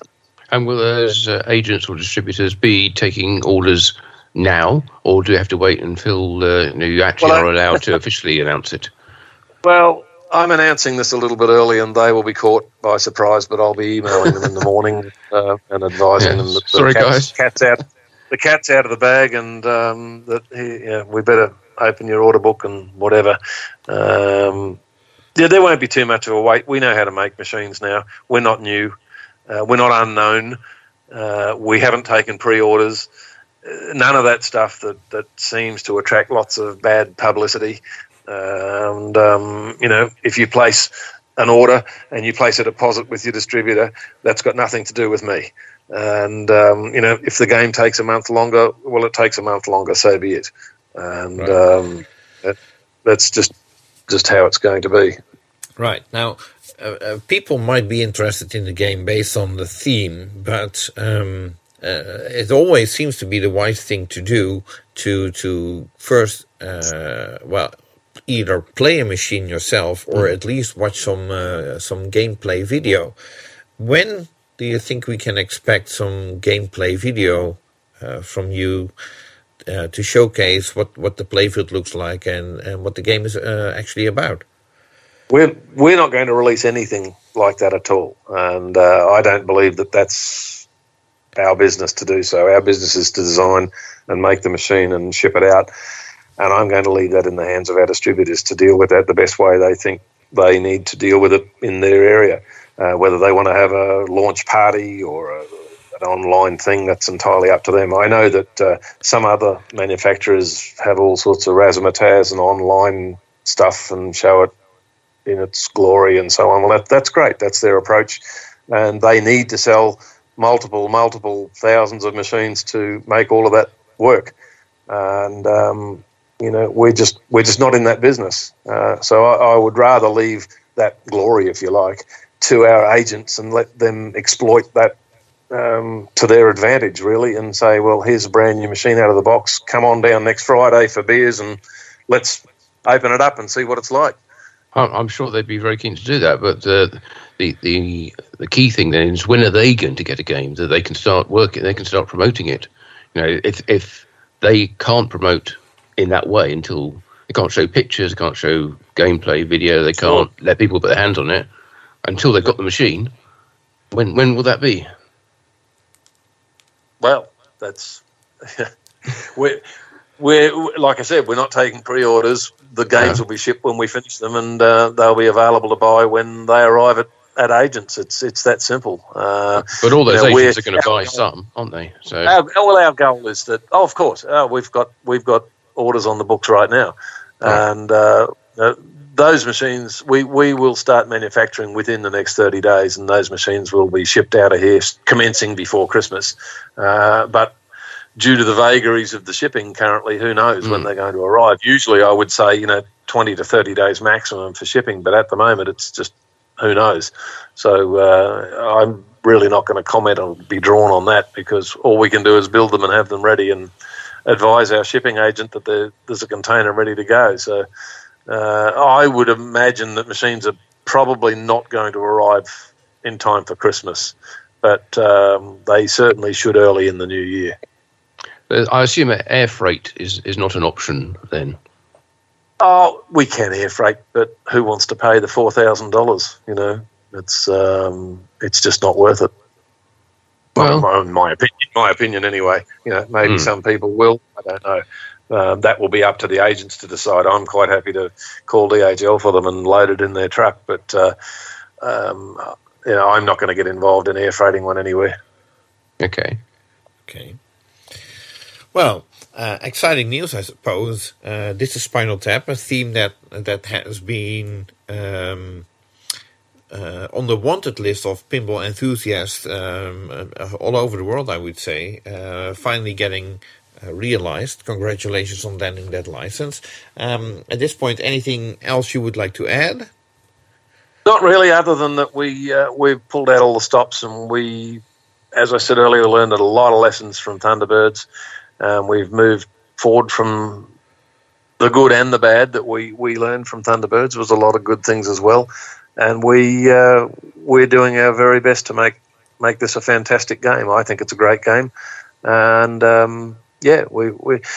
One thing that I will say is, if you're looking for a game with deep rule sets, don't buy Spinal Tap. Simple as that, because that's not what Home Pin makes. We make a fun game which has got rules by all means, but it's not going to be 10 fathoms deep, and that's just not our business. There's fair warning for those that like games with deep rule sets. Okay, well, fair enough, I suppose. So, thank you for coming on. Yes, to indeed. Our show. Thank you.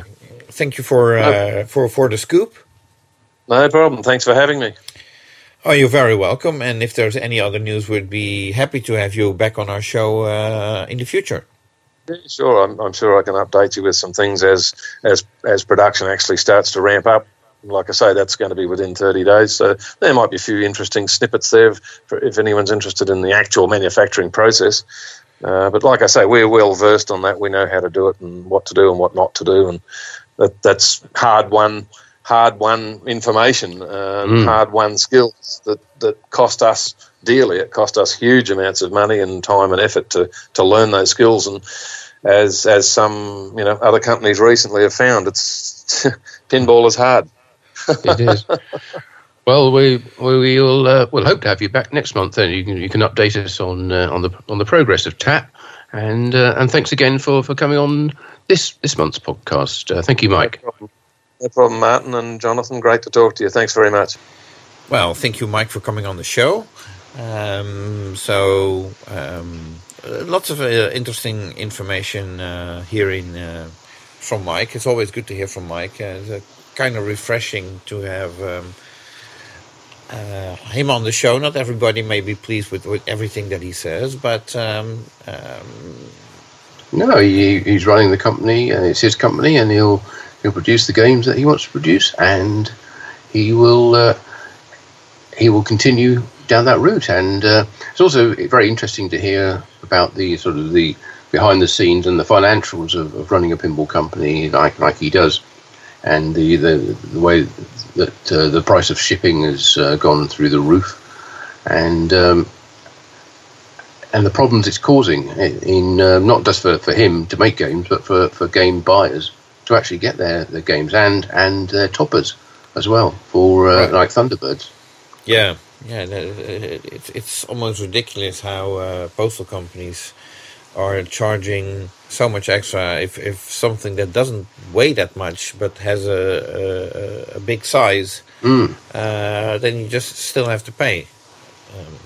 Oh well, on one end I can understand it, but it was so much easier 10 years ago. Yeah, probably 10 years ago they were saying it was so much easier that 10 years earlier than that as well. Yeah, no doubt. Yeah, so... Okay, so, well, I think Mike's pretty much told us everything that's happening at Homepin that he's able to at the moment. So we'll look forward to seeing details of Spinal Tap. Oh, this is Spinal Tap, to give it its correct title.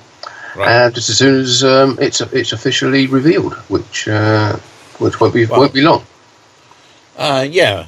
We hope to have pictures within a month, although, I wouldn't be surprised if there could be a slight delay, but hopefully not in the production of the game. So, from one delayed announcement, I would say we can you're on fire today. Oh, we can bridge back to another sort of delayed announcement for a game. Chicago Gaming have announced at the Southern Fried Gaming Expo, I should say, have announced their next remake will be Cactus Canyon. Yes, no great surprise there. I think we even trailed that last time. So, but what was interesting was we were expecting them to, and it was Ryan White who was at the show talking. We're expecting Ryan to bring with him some examples of the Cactus Canyon remake, but unfortunately, that reveal had to be delayed due to delays in licensing, getting the approval for licensed assets and some parts as well.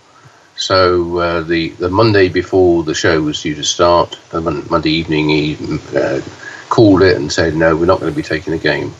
But he did make the announcement that it is the next title, and he revealed some details about it in his presentation, saying that they already had 850 printed playfields for the game, all ready to go into production. They have completely rewritten the operating system as well, which allows them to, first of all, it allows them to combine the Chicago Gaming specific menus, which were kept separate from the standard Bally Williams ones in the settings and adjustments menus. But now they've been able to combine those into a unified system, which obviously makes a lot more sense. But probably more importantly, certainly as far as players go, it allows them to change the game code and add more features, new modes, adjust how other modes work. And that's something they're definitely going to be doing on the Cactus Canyon game when that is released. One part of that is a mini game they've added, which uses the topper, the new topper for Cactus Canyon, which I haven't seen yet, but I believe it's going to be a sort of shooting gallery type topper. So it's actually interactive, and the game stops while that game is played out. So that's a new mode, kind of like a video mode, but it's not video; it's physical. So that's a new development. I don't know if you're able to expand on that at all, Jonathan. Well, I think Ryan mentioned at the seminar that the topper in itself has more inputs than a traditional electromechanical game, which means there's a lot of switches or optos that can respond to whatever the player is doing, because interactive topper suggests that the player should be doing something, and the shooting gallery, considering the theme, does make a lot of sense. Yeah, whether there'll be a light gun as part of the game that you pick up and shoot at it, or whether you control it with something with the flipper buttons, I don't know. But it's certainly a new idea. and it's great that they're able to add it to an existing popular title. Right, yeah, and well, the interesting thing is if you're familiar with the Cactus Canyon game, obviously that has the capability to sort of stop the ball in the in lane. For showdown. For showdown, which normally is the 4 standard drop targets that pop up on the playfield. They might have switched that completely with doing something interactive with the topper. So it could be very interesting. Yeah, and also obviously opens the door for changes to be made to other either existing or future remake titles. I don't think they intend to go back and redo anything add any more features to Medieval Madness, Saffron Mars, or Monster Bash. They're pretty rounded games, I think. So I don't think there's that desire amongst the buyers or the players, but it's an option, and it's certainly something which has been done with other games in the past, where code has been enhanced. Obviously, Cactus Canyon itself was enhanced as with the continued version, because there was a lot of stuff that could have gone into the game but didn't necessarily. And although the Cactus Canyon continued version is not what Chicago Gaming are producing, they do say they have gone back to the original game designers to find out what features they wanted to put in the game but couldn't, and they're trying to incorporate those into the remake. So it's like to be significantly different from the actual production Cactus Canyon game. Right, okay. So now the whole seminar with Ryan White is available on the Pinball News website, which I highly recommend checking out, that seminar. One of the other interesting highlights, I would say, is Ryan White indicating that he has currently 5 pinball projects in the work. Yes, busy. And he's hoping to get to 2 games a year. Yeah, and they also intend to bring Medieval Madness back onto the production line, the remake version, but that won't be until early 2023. So we're probably looking at the best part of 18 months before that game will be back in production. Right, okay. So originally the plan was to have Ryan White come on the show and talk about the seminar that he did. I reached out to him, I talked to him yesterday, and he suggested that at this point he doesn't have much more to say than what he did at the seminar at Southern Fried Gaming Expo. But he's very interested to come on our show next month. Yes. Hopefully, obviously we can't look in the future. He will have more info to share with us. Yep. Back then. So hopefully we'll have him on the show next month. Yeah, so that's George and Ryan already lined up for next month's Pincast. Right. Okay. But that's coming up. So hopefully. Here's a note to pinball designers and owners of pinball companies. If you want to come on our next podcast, pick a number. Well, let's get back to this Pincast, because we've got more to talk about, and let's head over to, not a million miles away from Chicago Gaming, but to another part of the Greater Chicagoland, I suppose, and go to American Pinball up at Palatine, and I keep wanting to say they're their new factory, but it's not that new now. They've been there for quite some time. Right. But we've got let's bring in their director of operations and marketing, which is our good friend David Fix, who also happens to be heavily involved with Rob Burke in the organisation of the annual Pinball Expo show, which this year is in a new location in Schaumburg at the Renaissance Conference Centre and hotel there. Right. So there's an awful lot to talk about, not only the announcement of their upcoming 4th title, but future games in development, and what they've got coming up in the next couple of weeks, I suppose, and longer term, what's going to be what we've got to look forward to for Pinball Expo. Yeah. So Joining us right now from American Pinball is David Fix, who is also heavily involved in Pinball Expo. So let's quickly talk to him briefly about the new developments at American Pinball and also what we can expect at the upcoming Pinball Expo. Hello, Dave. Are you there? Yes, Jonathan. Good to see you and talk to you and Martin again. Martin, how are you? Always a pleasure to hear from you, David. And so what are you able to tell us about what's been going on at American Pinball?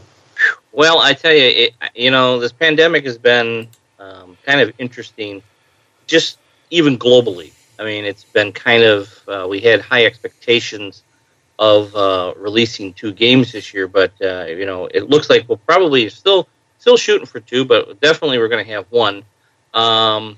We've been delayed a bunch of times just because of shipping containers and so forth. And when you think about it, listen, it's not affecting just us; it's affecting every economy. I mean, if you have billions of dollars from Ford and General Motors with cars sitting there with no chips and so forth, listen, a small pinball factory is going to have its own problems as well. Granted, we've had a bunch of issues with computers, which we've kind of nailed down, but that's led to, unfortunately, some little extra surcharges until we get through this pandemic.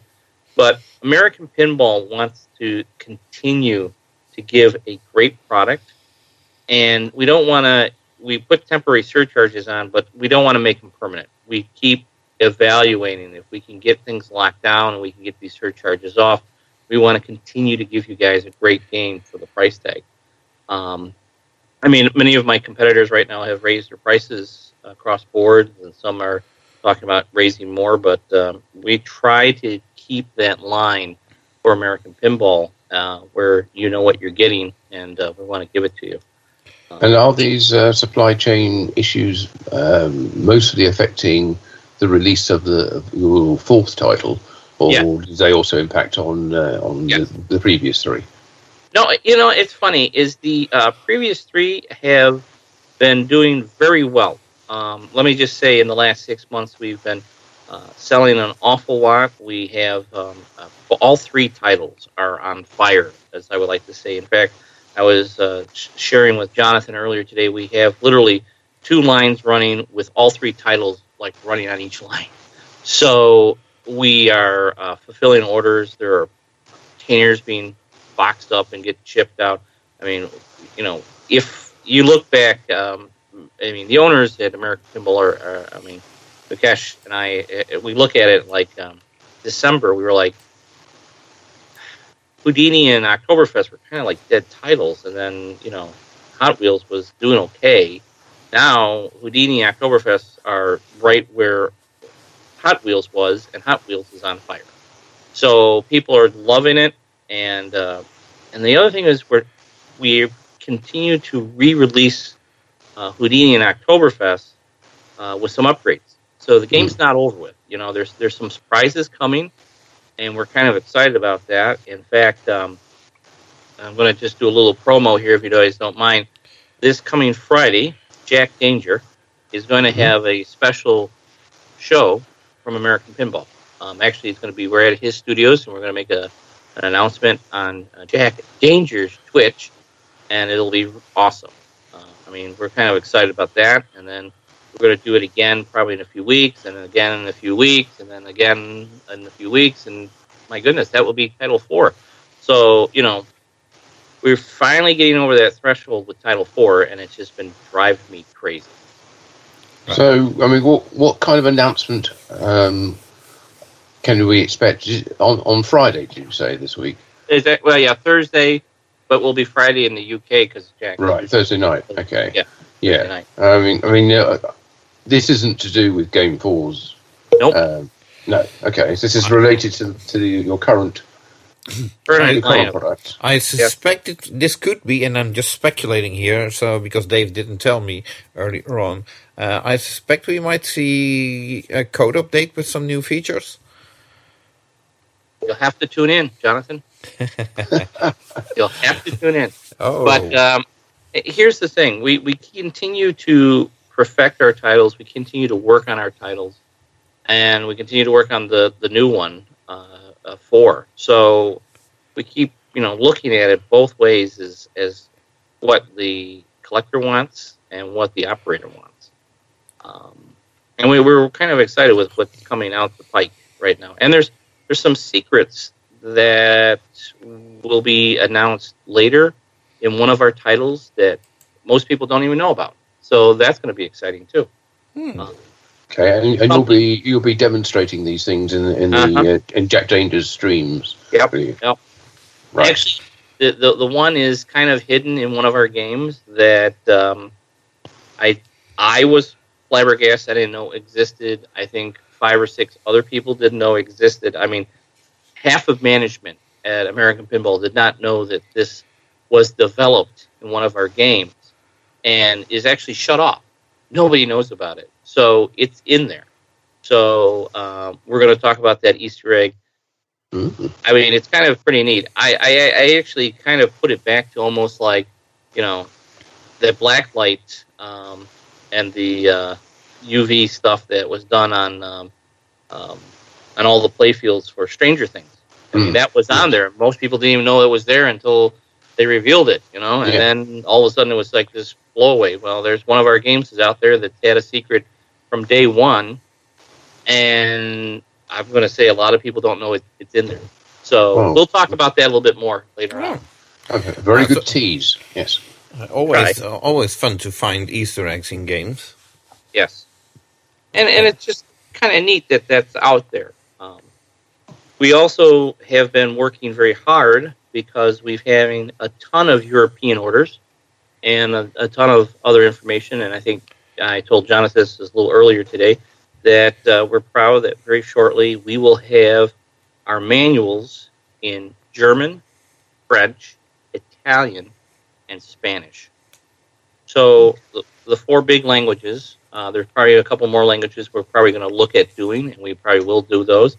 But for now, to support a lot of these games in other countries, we wanted to make sure that they had a manual that's from beginning to end in their language. Is this a physical manual or a PDF? It'll be a PDF, but you can print it right out. Oh, obviously, yeah. And do it. We're even thinking about at some point we may, for operators, because that's one thing we've been really, really focusing on in our foreign markets was to get the coin op guys. And for that, we will probably print out those orders of physical, manual in that language for those operators, so that they get they'll get it from the U.S. and they're going to be like, wait a minute, this is for me, that kind of thing. It's just a touch. We've done so much already with the new web page of American Pinball and the support aspect of all the quick videos that we now have online. We have a plethora, an absolute library of videos that show you quick tutorials and quick ways of repairing commonly mistaken problems, not even just on our games, but on all games, things that, have been hindering pinball players for a long, long time. Or even just the newbies.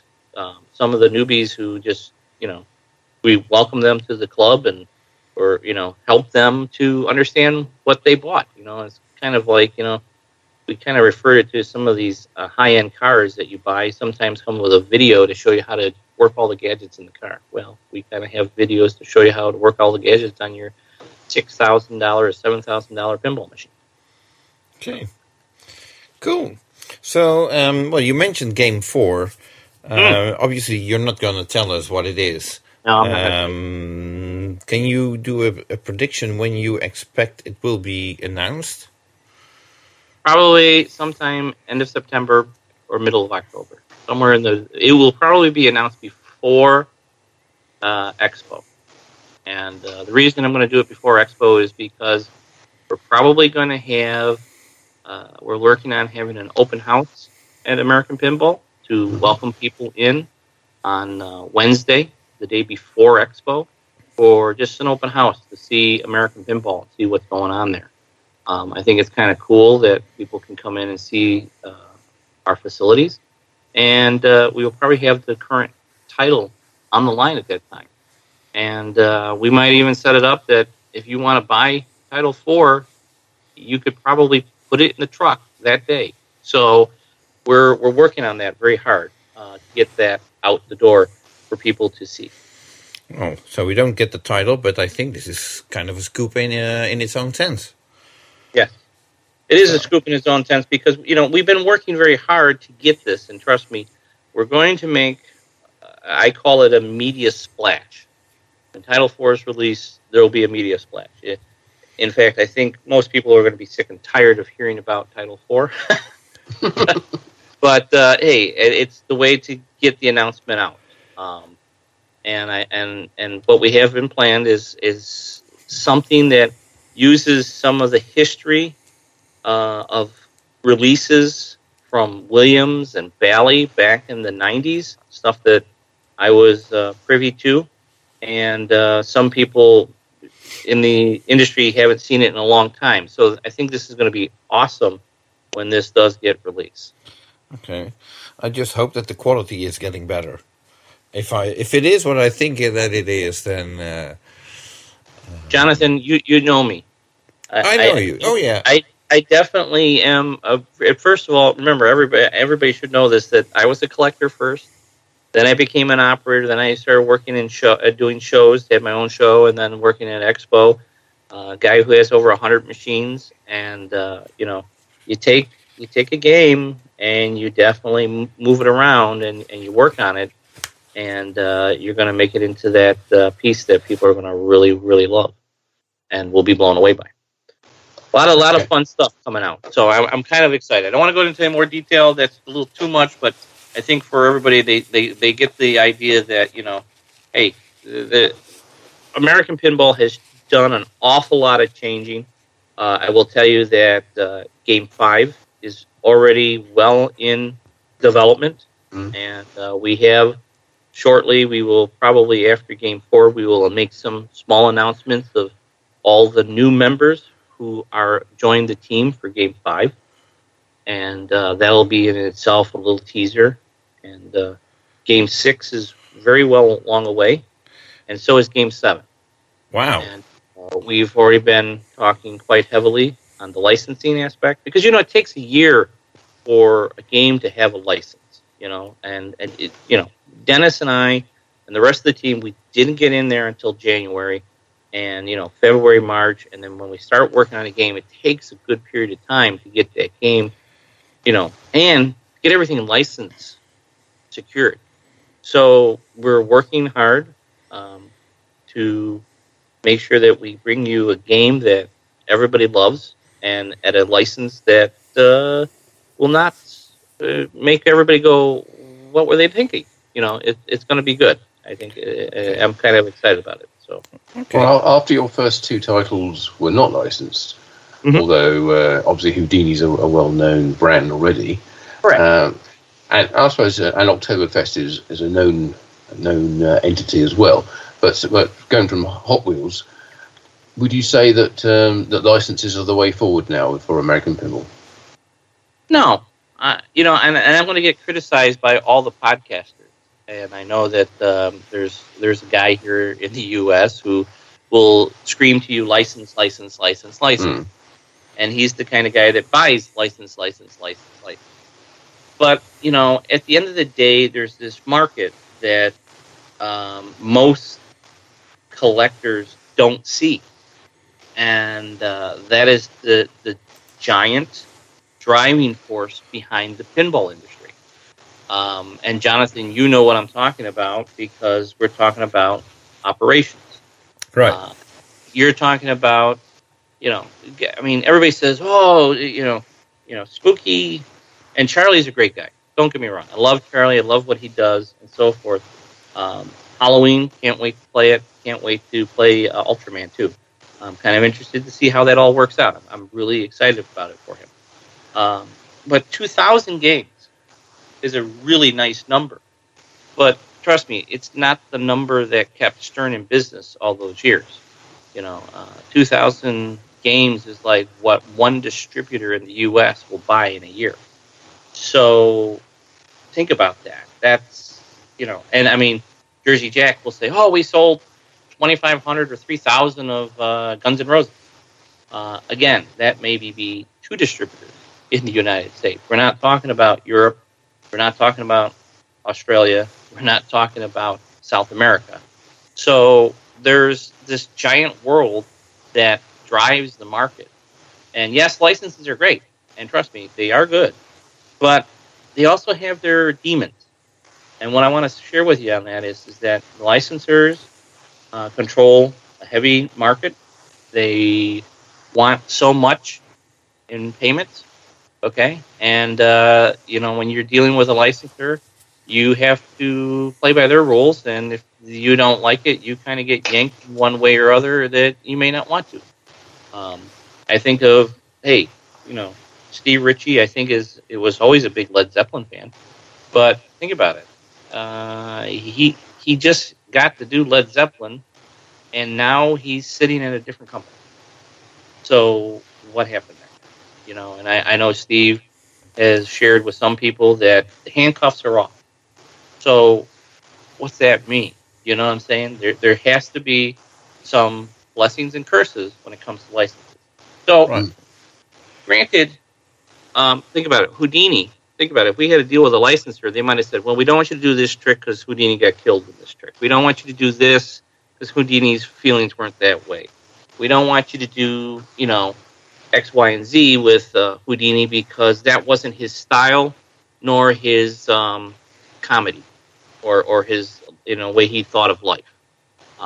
So it gives you a little bit more creative license to go out there and design games. Well, those are the classic games as we remember them from the 90s, I would say, where the licenses were, or the designers were kind of more free to run with the license the way they felt it would be best for the game. Absolutely. Now it's more restricted because the licensor now wants to know everything. One of the big movies that came out this summer is a movie called Mortal Kombat. And that's based off of a non-license, right? It was a design concept by the Williams guys. Okay, they sat down and they came up with this whole unique premise of this game called Mortal Kombat. They came up with all the characters and everything. That wasn't like it was a story that was already there. It was developed in-house by Williams. And you can do that with some of the most classic games that Williams has done. They basically develop their storyline, they develop their own humor, they develop all this stuff into this great game. I mean, you think about it, some of those classic games. I know my one competitor, Ryan at CGC, already announced that Cactus Canyon is coming out. And that was a Western. It has all the characters in it. It was developed by a whole team at Williams back in '99. It has a bunch of things in it. It's just a cool game, right? I work for American Pinball. I may be the director of operations, and I'm running the day-to-day operations of American Pinball, but it doesn't mean I'm not a pinball enthusiast or a pinball fan. I mean, I've played every game, including the new Guns N' Roses, and I have my favorites. In fact, I played when I was in Chicago. I met up with Eric Minier. He was up at 257 at League Night, and I got to talk to him for a few minutes, ask him how the kids are, how the family's doing, and I told him what I thought of his game, and I said that it's a very pretty game. It's got a nice flow, to a point, but it's an interesting game. I have my little questions on it, but for the most part, there's a game for everybody.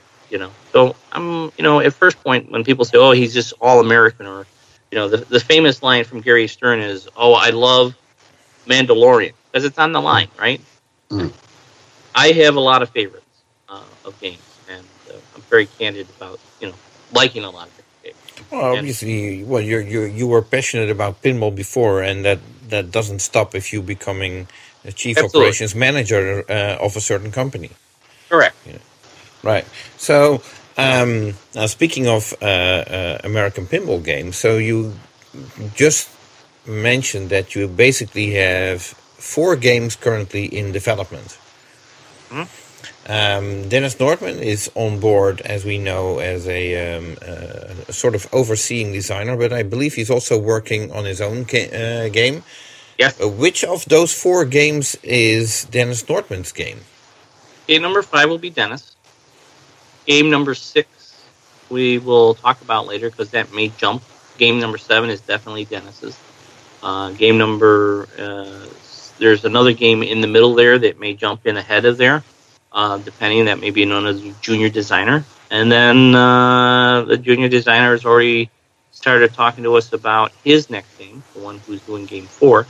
So we're kind of excited. It's a good time. And you know what? There's a lot of, I'm just not going to say that there's a lot of things happening in the industry right now. So just keep watching. It's going to be interesting. Wow. Our podcast is getting longer and longer every month, so there is a lot happening. Absolutely, which is. I mean, with that series of upcoming titles, in the current situation where there are shortages of certain parts and chips and so forth, would you be able to increase the speed at which you bring out new titles, or is it going to still? Is that going to hold things back into the immediate future? So let's talk about that. So I came from ICE. I'm not opposed to telling everybody that story and so forth. But at ICE, we had many avenues to receive parts. Okay, at American Pinball, there was one avenue. Now we are definitely going out and getting multiple avenues for parts. So instead of having just one main guy that we get all our metal ramps from, now I have an American guy I get my metal ramps from, and I have a guy overseas to get my metal ramps from. And I got parts coming in from this country, and I got parts coming in from that country. I also have an American part, too. So, and we base it on the quality. Listen, Zofia Ryan, I can't say enough about this woman. She is an amazing mechanical engineer, but she takes no guff. Okay, she will look at a part and say, "This is, this is dung. This is garbage." Okay, yeah. or absolute rubbish, as you would say, and reject the part. Okay, and then she will send it back, and she'll get on the phone, and she will, or send an email, and she will definitely light the person up and say, this does not meet our standard.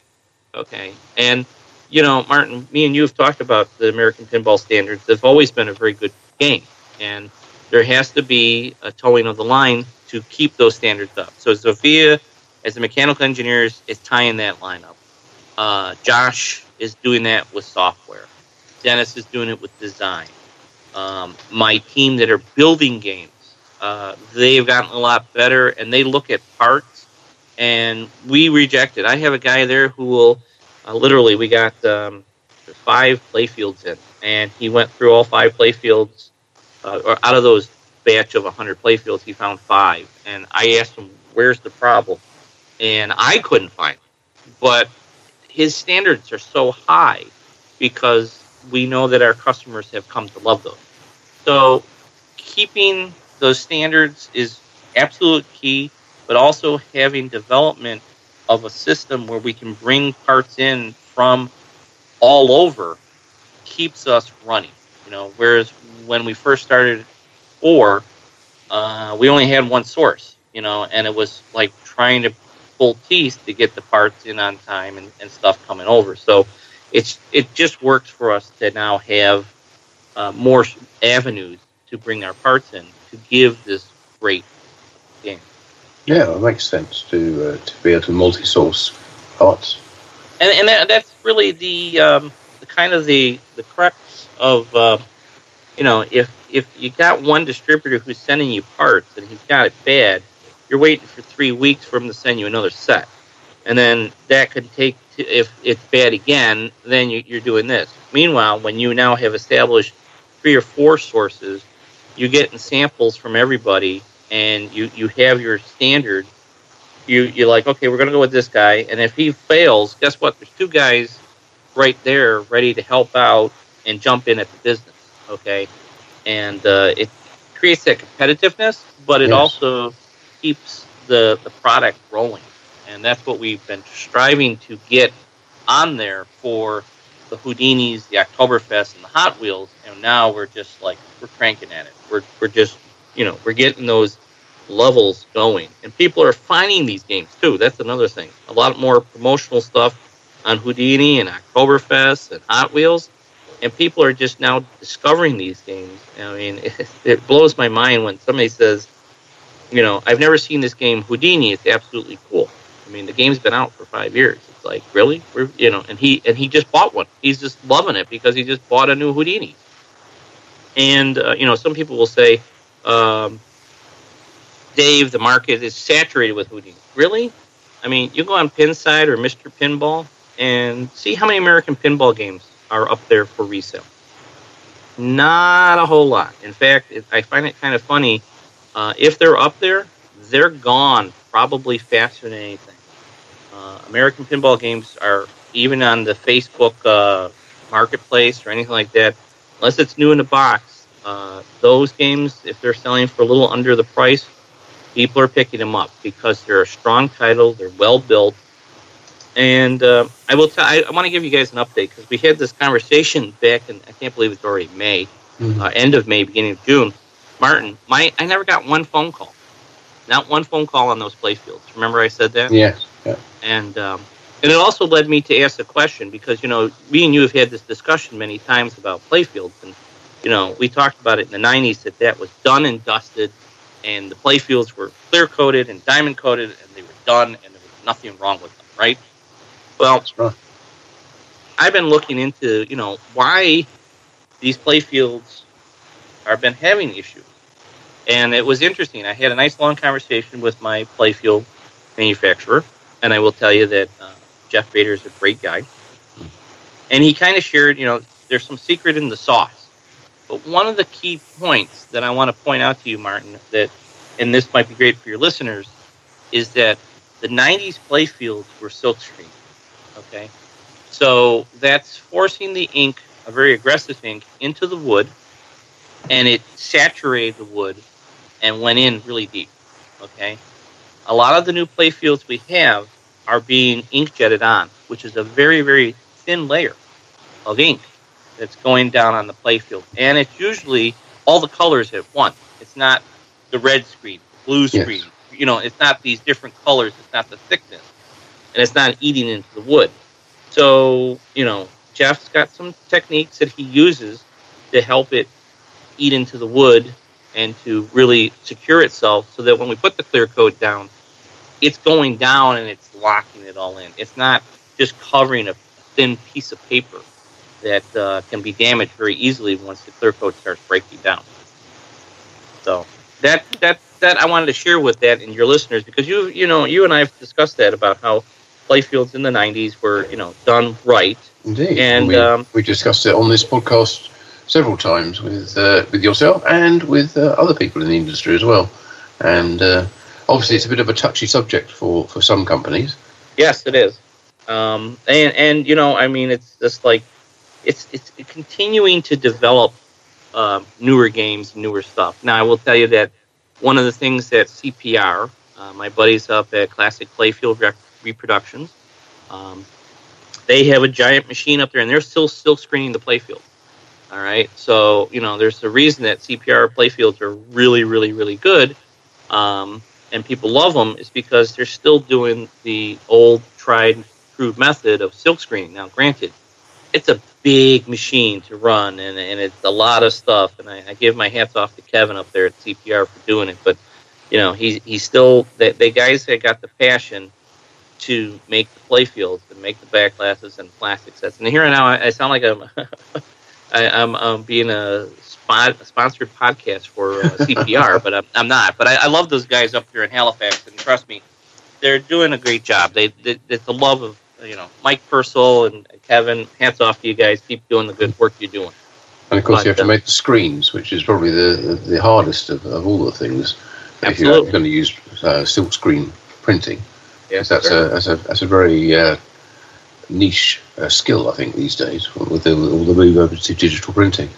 Absolutely. And listen, I was on the I try not to say I was on the forefront, but I remember looking at digital printing. I think I shared with you back in the early 2000s, Martin, when I was up in Halifax, and I was with John Greatwich, and we were doing silkscreen. He was doing printing on playfields, and we did a backglass, Paragon backglass.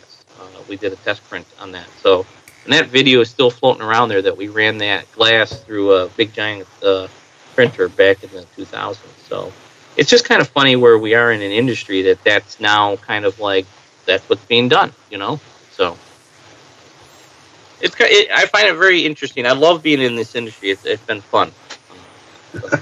Well, it's not over yet. Of course, there's still plenty more to do, and of course things move on. And one of those things that does move on is Pinball Expo. So maybe we should have a look at that, because that's moving has moved to a new location in Schaumburg for this October's show, and of course Rob Burke is in charge of that show, and you are heavily involved in organising it as well. So at least that's what we presume. If you can combine it. You're absolutely right. I'm still heavily, my wife thinks I'm nuts because either I'm on a podcast with you guys, on the phone or in a meeting with Rob Burke and Expo, or I'm doing work for American Pinball. So there's a little vacation coming up for me shortly, and I'm kind of enjoying that. So a little time to get off. But I will tell you, we were at the hotel, and I'm going to tell you, I walked in the hotel and I immediately looked at Rob and went, "Okay, you went out and got the Taj Mahal." Yeah, can we afford this? Yeah, I'm picturing. I'm like, you know that we have people that come from all around the world. That this is not a hotel that's faint of heart. Now, listen, they are an amazing hotel. We spent an entire day. I flew over Chicago for a week, which I do, and I was at American Pinball on Monday and Tuesday. I went and picked up Rob when they flew in, and we went over to the hotel, and we spent the rest of the day at the hotel, and then I went back to work. And I'm telling you, I walked through the hotel, and I'm impressed. I was like, wow. It's something when you go from, the original venue, right? So you're at the old Westin, and you're thinking to yourself, this is a ton of room, right? And when it's all said and done, it's 30,000 square feet, maybe 35,000 square feet. Now I'm walking through the venue, and it's 60,000 square feet, and it's kind of intimidating. I will tell you, it is very intimidating, and to sit there and to design up the floor plan, and to work with people like Stern and Jersey Jack and Chicago Gaming and my own company at that time, because we're all friends still. We know each other. And I give them what they want, and they get, and I get American Pinball what they want. I mean, it's all equal billing, man. It's all for the love of the game. And I'm just amazed the size and all the, I kind of shared this earlier in a podcast, or not a podcast, with a phone call earlier this week when somebody asked me how Expo is going. It's like, this is the end of August, and I'm laying out the floor plan. And the reason I'm laying out the floor plan at the end of August is because we already have so many vendors and so much already secured, okay? When I looked at years previously, I was always doing the layout sometime mid-September, end of September for all that, because that's when all the vendors were getting their forms in. New web page, new everything. People are submitting their stuff like records in numbers. We have vendors that are just like coming out of the woodwork to fill the hall, which I'm absolutely, and it scares me a little bit because we're like, okay, I'm ahead here, but I'm behind over there, but we're working together and we're trying to get this all together. And it's going to be a phenomenal show. And then Rob comes to me like at the beginning of last week and says, "Okay, kid, you ready? Here we go. Davey, get ready. Here it is." And he hands me this list. And Martin, he's got everything filled on the seminar room. I mean, everything. Yeah. There's not even a lunch break. Oh, that's great. I feel sorry for you. In fact, I said to them, I says, okay, there are certain people that we're going to have to arrange for food to go up to the room because they're never going to escape. Okay?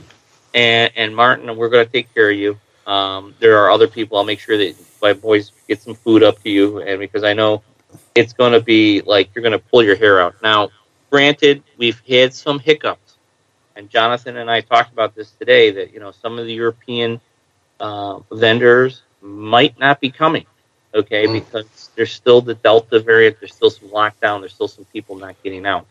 So it's going to be a little tricky. However, I have a feeling that a lot of people will be looking at Pinball News during Expo to get the updates, to see the videos, to see all the special announcements that are going to be made. Well, fingers crossed, yes. Yes, you know, I see, you know, Martin going to be a busy person, and he's going to love it. But, you know, I mean, it's just, I just looking at this show, and I keep thinking to myself, got a lot of work to do. We've been having tons of meetings about everything. We're getting things arranged and done. We're ahead of schedule, and we're just, you know, we're trying to stay ahead of it because it's, you know, it's going to be a huge show. You were picking up the hotel or the convention center. It's the Renaissance in Schaumburg. But that is all sold out for rooms. Yep. But there are adjoining hotels. Is that right? That's correct. Okay. And one of them is already sold out as well. Oh, right. Okay. And then the other, I think Rob's working on a fourth hotel now because the you know, it's kind of like we had 2 and 3, one's filled. Then now so now we need 3 and then 4 so that we have them. Nice thing is that a lot of these hotels have a trolley in between them, so they'll bringing people to the expo. It's like I said, it's going to be huge. It's going to be big, and I'm more nervous that you know, city of Chicago or Cook County comes in and says, okay, we're shutting down the show because Delta variant and all this other stuff. So it kind of makes me nervous. However, right now we're green light, and the city and the people of the health department are saying, if worst case scenarios, you may have to all wear masks in the thing. If not, isn't that the current situation in Cook County, that you do have to wear a mask indoors in a situation like that? Not really, no. No? Okay. No.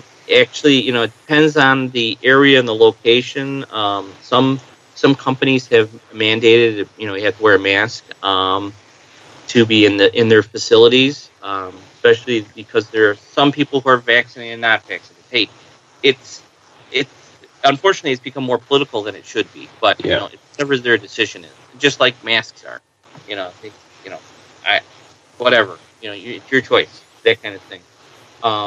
I laugh because a friend of mine, shared a cute little video, and he says, "Could you imagine a guy laying on the operating table, and the doctor walks in, and he's not wearing a mask, and the patient looks up and says, 'Doc, what gives?' And he says, 'Don't worry, I'm fully vaccinated.'"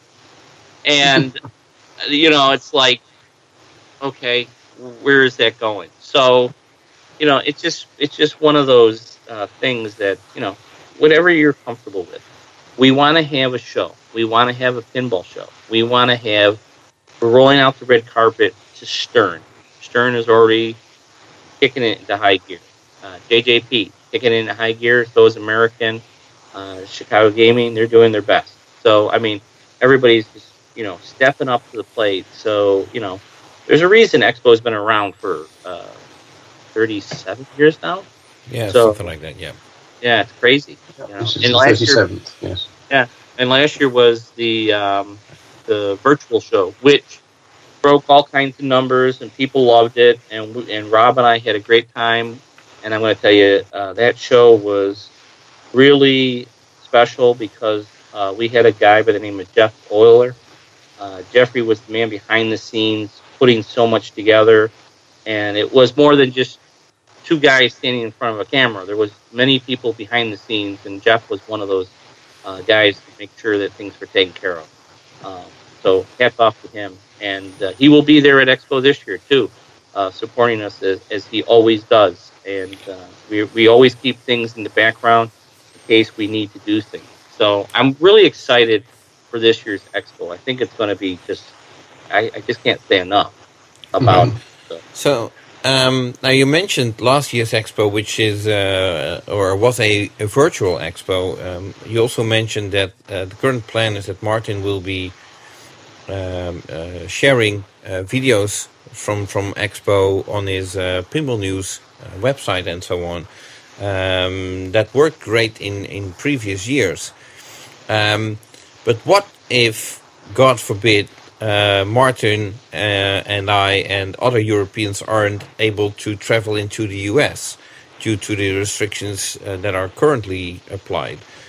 Is there a plan B that we still can follow Pinball Expo virtually? Yeah, and that's where Jeff Euler comes in. So we're still looking at many options, and you know, I really want, you know, Pinball Magazine. I want Pinball News there. I even want Jim Shelber with the Pin Game Journal. You know, I want him there. I want that famous guy that's on your show every once in a while when you let him in, Gary Flower. You know, it's kind of funny. I would love to, you know, to have him there. You know, there's so many people that I talk to, and this pinball community is made up of a lot of friends and people that have put their blood, sweat, and tears on over the years. And, you know, so here's my schedule, Martin, as I'm going to be in Chicago for Expo, of course. Then I'm staying in Chicago because I got to be at Midwest Gaming Classic. Yeah. And then I'm coming back to New York for about 3 days. Then I get on a plane to go to Orlando for IAAPA. Yeah. And then just at the very end of IAAPA, I got to get on a plane to fly to Massachusetts or Connecticut. I don't know where it is, but Pentastic's going on. Oh, yeah. So Marston wants me there. So then I'm going to, that's the weekend after IAAPA. So I'm going to be like, I'm going to be coming in like, I can't speak. And then the next weekend we have Thanksgiving. And it's just like, it's just crazy how quick all that's going to be. Like, you know, the month of November is going to be like that, and it's going to be gone. Lucky you. Yeah, I don't think you're garnering an awful lot of sympathy here, David, but and quite a lot of jealousy at being able to not only go to all these events, but be paid to go to them as well, which is even better. Okay, all right. Guilty. I'm kind of excited, but also but, you know, it's like, you know what it is like after you do Expo, you know, and you're walking a show and then doing 5 shows. It might be my best weight loss plan that I ever had. You know, I mean, granted, it depends where you go out to eat. Yeah, well, that's true. Every time I go to Chicago, they keep taking me to new restaurants. It's just unbelievable food, and I'm like, I'm finding all these great places, and I'm just like, I come back from Chicago, and I swear that the airplane or the airplane is going to be charging more because I've put on weight while I was there. Sorry, sir, we now have to charge you for 2. Yeah, those seats keep getting narrower, don't they? Yeah, it's a problem. Well, anyway, thank you very much for talking about that and all about around Expo. The 37th Pinball Expo is held, as I say, at the Renaissance Schomburg Convention Centre and Hotel, October 27th to the 30th. Yes, sir. And we all and one little thing I want to forward to it. And one little thing I want to point out, as always, Pinball Expo is going to be supporting the homebrews. And Ed Owens is putting together the whole homebrews, and we definitely want to have a big homebrew presence. And Marcos wants to do something special with the homebrews, and we're going to, you know, the future sometimes I think is, you know, in the homebrews to a point, you know. Yeah. So that's one thing I wanted to. Yeah, I wanted to bring that up because, you know, the homebrew guys are, you know, they're the young guys. They're the young people in the industry. I mean, they're the. Look at some of those homebrews. Thank you for that bridge. Obviously, you're working for America now. You mentioned you're working with, I believe, 2 junior designers right now. With all these homebrews coming in, are you looking for another junior designer maybe to join American Pinball? stay tuned. Stay tuned. That's all I have to say.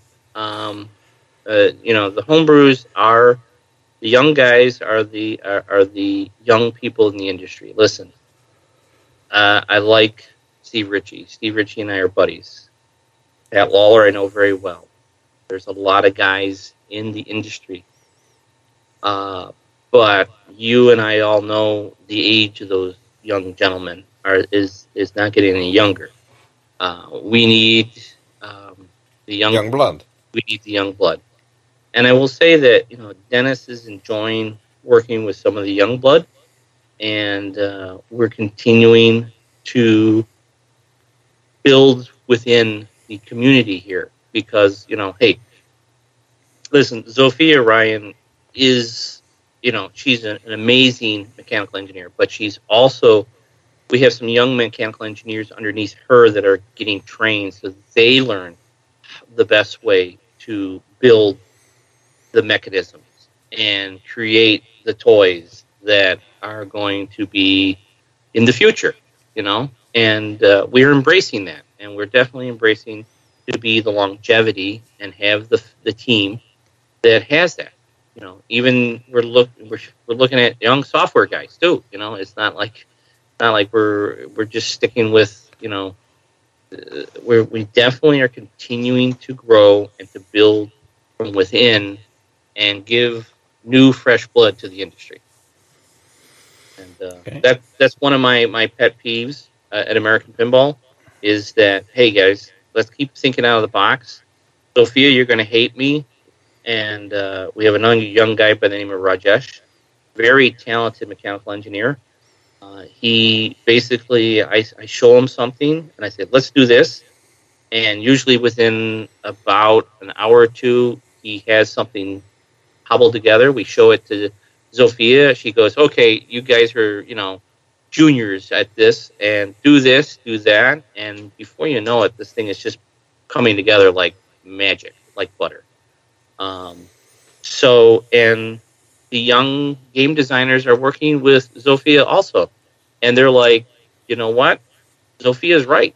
She's got it. She's always correct. There's very rarely do you ever hear anybody in the company ever say Zofia got it wrong.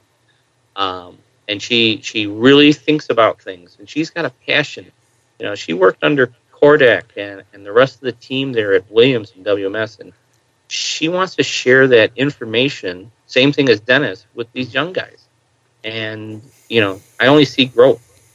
I don't see problems for American. I see it just growing and continuing to grow. I think it's going to be awesome. Okay, well, we look forward to seeing the fruits of all this labor, so to speak. Can't wait. It's funny. It's like, I think I do these podcasts. I've been on a couple podcasts in the last 6-8 months, and I'm thinking, great, I'm going to listen back to these things and go, wow, what an idiot you were, or why did you say that, or what were you thinking? And then I'm thinking, no, you're passionate about it. This is what your goals, this is what the direction you want American to go in. And I'm going to tell you, the management of American are fully behind me in the decisions, and they are excited, and we really turned the company around 180 to the point that our numbers are just ridiculous on Houdini, Oktoberfest, and Hot Wheels right now. And they're going to continue that way. So we're excited. Okay, well, very happy to hear that. Oh, and by the way, like I said, game's not over. So I keep challenging the team. If there's a way to make Oktoberfest or Houdini or Hot Wheels better, let's keep looking at it. So who knows what's going to come out of that? So we keep challenging the team for that stuff, too. So it's going to be fun. Okay. Well, thank you very much for taking off time of your free evening, I suppose it was, to join us on our podcast and talk about work. But we appreciate it very much.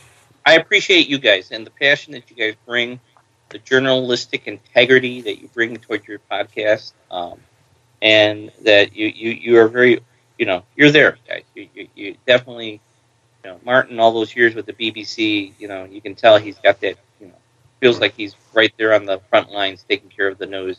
And same thing with you, Jonathan, with all the magazines that you put together and the good stuff that you guys have done over the years, especially with your podcast. There's a reason there's a lot of people that listen to you guys. There's very good. Well, thank you again, David. Thank you, and Much we look appreciated. forward to hearing from you very soon about the release of the fourth title. Got it. Sounds great. Yeah, thanks very much, David. That was excellent. So some very interesting points there from that interview. In particular, I would highlight that they've got games 5, 6, and 7 in development as well, which they haven't even announced 4 yet. But and that 5 and 7 are both going to be Dennis Nordman designs. So Dennis is busy now. He's got his feet under the desk there. And 4 and 6 will be from the more junior designers. Yeah, Wait. so plural, that is. So it's not just one, but the way I understood it, it's at least 2. Yeah.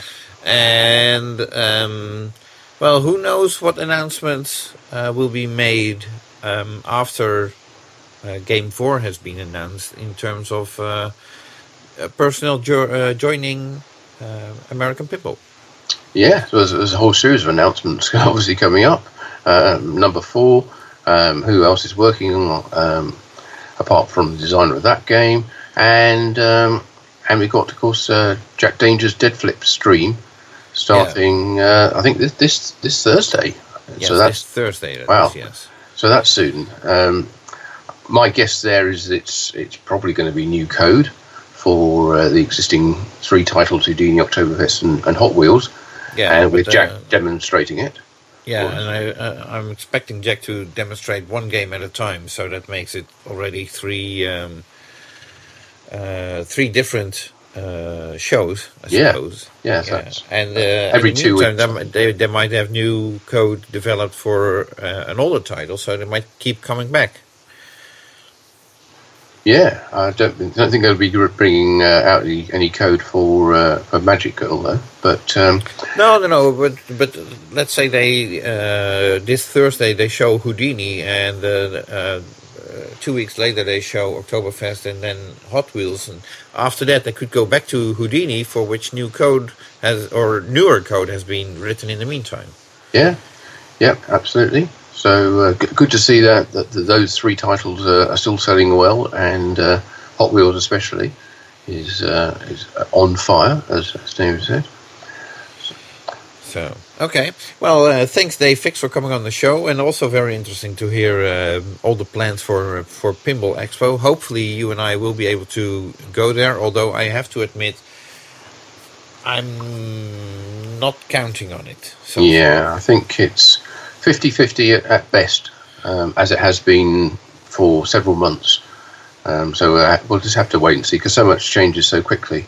But unless America actually allows either your UK or EU visitors in, then we're not going. So that's the big one that we need. And also they need to recognise whatever vaccinations we may have had as being valid and allowable. So yeah, there's a lot needs to fall in place, and hopefully it will.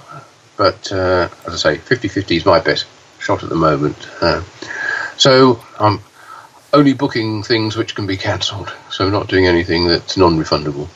Right. Okay. So, well, so there's a couple of companies that we haven't discussed yet. I suppose there's. Well, I tend to say there's not that much news, so we expect we can go through them quickly. But who am I kidding? Yeah, we always manage to find something to whittle on about. Right. Okay. So Jersey Jack Pinball.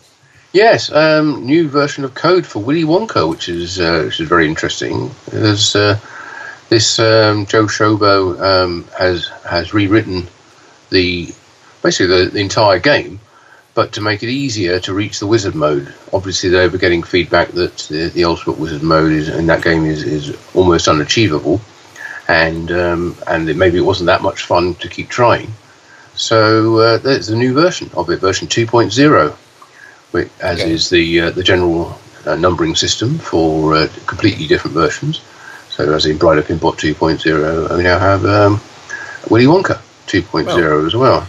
There's a Willy Wonka 2 blocks away from me on location, so hopefully they will install that code so I can give that game a try. Fantastic. We look forward to getting your feedback on that. And there's also new code for Guns N' Roses, which is not entirely unexpected, as it's the current title on the line. And the pictures from the factory have been put on the Jersey Jack Pinball social media feeds, and it's a heartening view, really, of the production line, and seeing rows and rows of Guns N' Roses machines being built on the production lines. Right. New version of code 1.23 was on the 25th of August, which supports the topper, which is kind of surprising omission, I'd have thought, but that previously the topper wasn't fully supported in the software, and now it is, and it has a new Desert Demolition album mode, as well as adding in a few bug fixes, as these things always do. Right. So, then the Jersey Jack podcast made a reappearance, I would say. It's not a very frequent podcast. It's an occasional one, yeah. Mm-hmm. Yeah, occasional one, which has interviews with Steve Ritchie, who, as we discussed last month, switched companies and joined Jersey Jack Pinball. And there's also an interview with Joe Schober about the updated Willy Wonka software that we just discussed. So that's definitely worth checking out. Now, those of you who are regular listeners, well, first of all, thank you, and secondly, we're sorry, but also we'd like to address that last Pincast. We did say that we were hoping we were planning, in fact, to get an interview with Steve Ritchie about his move from Stern Pinball to Jersey Jack, and what he was planning to do there, and the reasons for his leaving, and his take on the pinball industry as it is at the moment, because he's been in it long enough to have a good experience and seen a lot of changes. Right, and the reason to sort of announce that interview is that, first of all, Steve had reached out to me personally, indicating that he wanted to come on our podcast, and second, because Jack Guarnieri promised us that we would get that interview once the Jersey Jack podcast had interviewed Steve Ritchie. So that was reason enough for us to announce that interview. Unfortunately, that interview hasn't happened yet. I'm probably to blame for that. Sorry about that.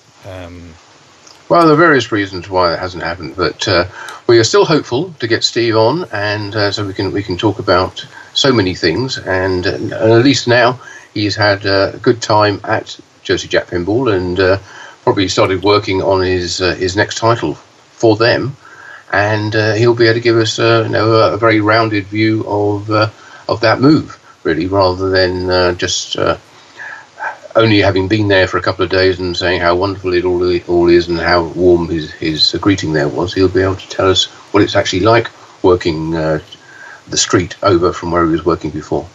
Yeah, so once we are able to interview Steve, of course, it will be available as soon as possible. We hope to bring it soon, but there's at this point no timeline. No, sorry about that. It's beyond our control, I'm afraid. Yeah, okay. So anyway, moving over to Haggis Pinball, all the way in Australia. I'd say not much news other than delays and a video explaining the delays, and also a factory tour of the new facility. Yeah, I thought it was a very extensive video. I thought it was going to be a quick look around, but it seemed... Well, the factory tour took a lot of time. It did, yeah. Yes. So it was good. That was they hadn't had an update for a while, and we haven't had one since either. But that was good to see that they obviously have been building up their factory facilities there to actually build games, which is something that people need to see these days for obvious reasons. And they certainly seem to know what they're doing there. It was good to see Damien sort of walking around all the various areas you'd expect to see, from the playfield manufacturing, the assemblies, the wood shop, the spray booths, and all that kind of stuff, and the cutting machines, all the things you would need in a pinball factory. But he, like everybody else, and we were just hearing this over and over, I'm afraid, that everyone's delayed, everyone's got supply chain issues and price rises. Right. Well, I think you mentioned in the video that they were going into their 6th lockdown at that time. So that makes it rather difficult. Obviously, COVID is still something that some parts of the world control better than other parts, I would say. And I'm not saying anybody is doing it right or wrong, but if you're in your 6th lockdown, then something must be up, I'd say. Yeah, it's something we all hoped, obviously, would be done and dusted by now. We'd be out the other side, but it just keeps rumbling on, and that's another potential issue for us going to Expo, because that's assuming that they're actually allowed to hold Expo. If there's another outbreak of either the Delta variant or another variant in the Cook County area, which is where Expo is held, then maybe they won't be allowed to hold it. They might be mandated to not have any inside conferences or events like that. So, Anyway, fingers crossed, and we move on. Yeah, so Pinball Brothers. Yeah. That's the company behind the Alien Pinball, former Highway Pinball title, and now being produced by Pedretti in Italy. They have been shipping games. I think the first games just arrived in Australia. Mm-hmm. And they have been announcing some details to come up for or they will be announcing details for the limited edition. Or limited version, as they call it, that's on right. September 24th. And that game is supposed to go into production in the 4th quarter of this year. It's interesting that on the box of in which the game ships, there's 3 boxes that can be ticked. SV for standard version, LV for limited version, and then there's also a box that says XV. And extended version, maybe. I have no idea what it is. It's sort of at least that up for speculation, but it could indicate that there could be a 3rd model of the game coming up. Yeah, that'll be interesting. They also announced the price for the limited version as well, which is higher than it was originally announced in December. At that time, they said the limited version would be $9,999, and the standard version would be $7,777. So that was easy to remember. But now the new price for the limited version is $696 higher at $10,695. And there's also a price rise for the standard version of $818 up to $8,595. So yes, the price rises there of around about £700 or £800 on those 2 models. Right. So what I'm curious about, and this is slightly off topic, but since we're talking about these price increases, which obviously has to do with increased shipping prices and shortages of parts and so on, which is all related to COVID. Now, if I make a comparison, for example, to a snack bar or snack corner where they sell French fries, I am used to see occasionally that there have been problems with the potato harvest, I think that's called, and as a result, the price of potatoes went up, so the price of French fries at your local snack corner is also going up. I've never seen it go down. Even after, if the next harvest was good, it never went down. Would that be the case here with shipping expenses and so on as well? Because obviously we've heard the price of a container to ship from China to Europe or America has tenfolded. Yeah. Is that going to be reduced again once containers are back in place and ships are back to their old normal, I would say? Because companies might also figure like, well, they are used to paying it right now, so we keep that price. Well, that's right.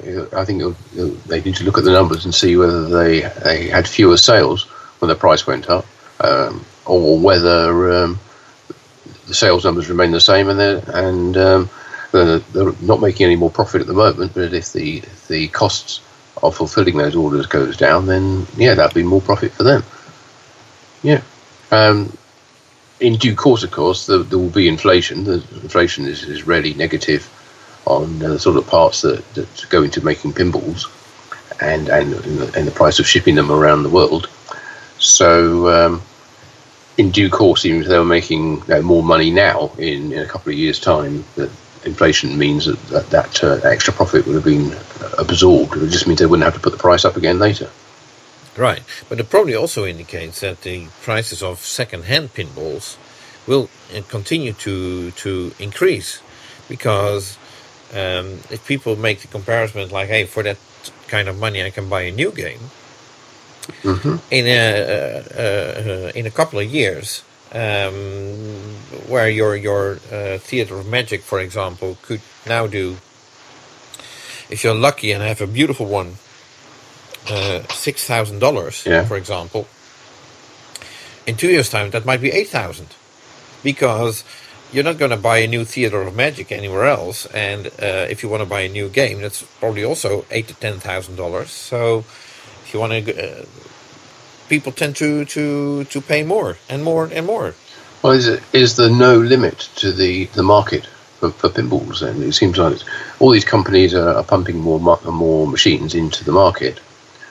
Most of the existing ones are still there. They don't get broken up, or they don't wear out, or if they do wear out, they can get refurbished.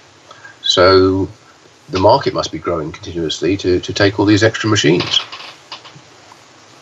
Right.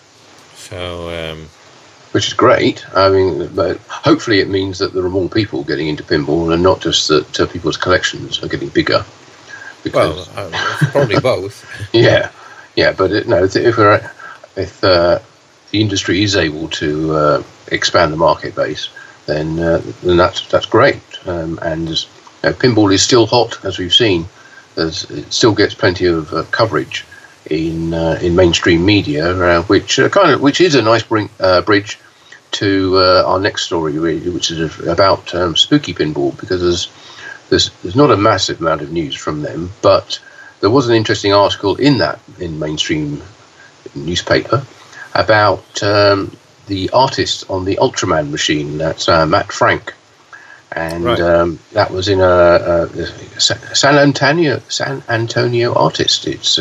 It said so. San Antonio is getting a good few shout-outs in the pinball business, both good and not so good. This is definitely one of the good ones. I could read you the link to the article, but a lot easier if you just go to Google or your favourite search engine and just type in Ultraman Matt, M-A-T-T, Frank, F-R-A-N-K, and it's probably going to be the top search result, or top result from that search. It's Express News. Anyway, is the paper or the news feed, and it's an interesting article on his work and the work he's doing for Spooky on the Ultraman game. Right. Okay. So, and if this was all too much for you to remember, I will be providing the link in the Pinball Magazine newsletter as well. So make sure that you're subscribed to that, and that will save you searching on Google to find the article. Yeah. Good plan. Yeah. Okay. So let's head over to your side of the pond, and also your part of Europe, as we see what's been going on with Barry at Dutch Pinball. Right. Well, I happened to be talking to Barry earlier this morning. There's a couple of his employees currently on vacation. School holidays and so on are in this period, so that's not very strange. Mm-hmm. And they are soon expected back at work, which means that he can ramp up the production of the Big Lebowski further. In the meantime, Dutch Pinball did reveal a new code update, version 0.56, with a couple of tweaks, some changes to the test menus, and quite a few bug fixes. I haven't played the game with the new code yet, but I look forward to playing it soon. Mm-hmm. And it's also interesting that they got some new people joining. Well, that's always good news, I suppose. Yeah. Yes. Apparently, there's a new sound engineer and video animator as well, who are going to be working on the Big Lebowski code, and with the intention to bring it to version 1.0, which is the fully featured version, as soon as they possibly can. And one of the key things that's currently missing is the wizard mode called the Do Divides, and that's a priority for Dutch Pinball to get that code completed, so they can start working on future titles. Right. Okay. Well, that's about it for Dutch Pinball. Of course, I did talk with Barry. We discussed many things off the record, so I can't repeat them here. Sorry about that. Okay. Well, one place we're not going to get any news is from Pinball Adventures, and no news from them. Their website at pinballbuzz.com is still offline or still down, so it's being redone, and as it has for several months. That Pinball Adventures and Pinball Buzz is the publishing arm of it, which is where the website was hosted. The other other business of Andrew, who runs all these operations, is called Pigeon Patrol in Vancouver, I think it is. It's pigeonpatrol.ca. That's still online and still being updated. There was a new blog item just yesterday.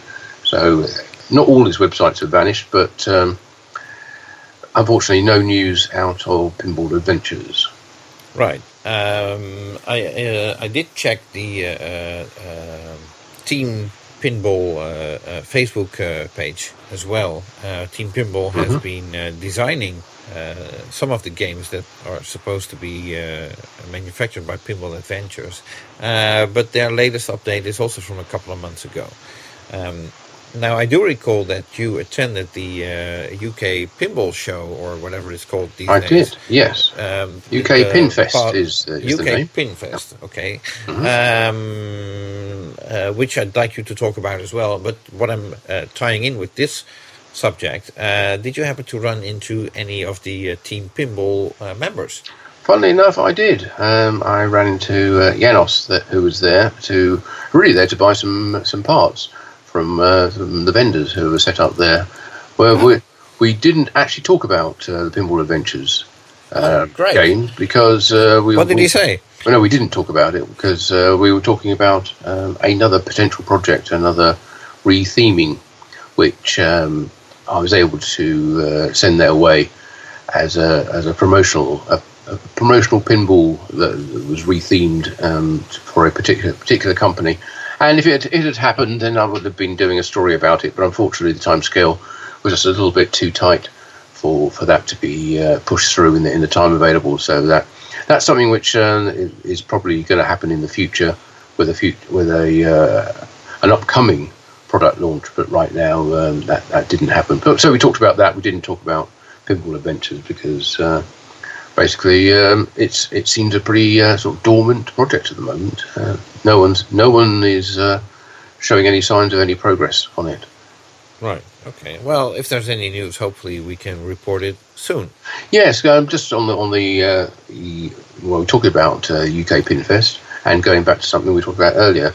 They did have the Pinball Brothers Alien machine next to the Highway Pinball Alien machine, so it was interesting to do the comparison between the two. I didn't get a chance to play them because they were in use all the time and I was busy reporting and didn't have that much time to play. But I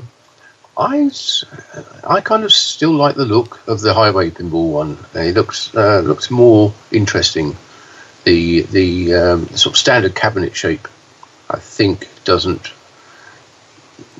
make it stand out in the way that the more rounded, taller back box of the Highway Pinball one did, and of course it doesn't have the rotating beacons on the top either, so that's another feature that's missing, and doesn't have the big screen, which is also a shame. But on the other hand, it's a production version, and it's going to be more reliable, one would hope.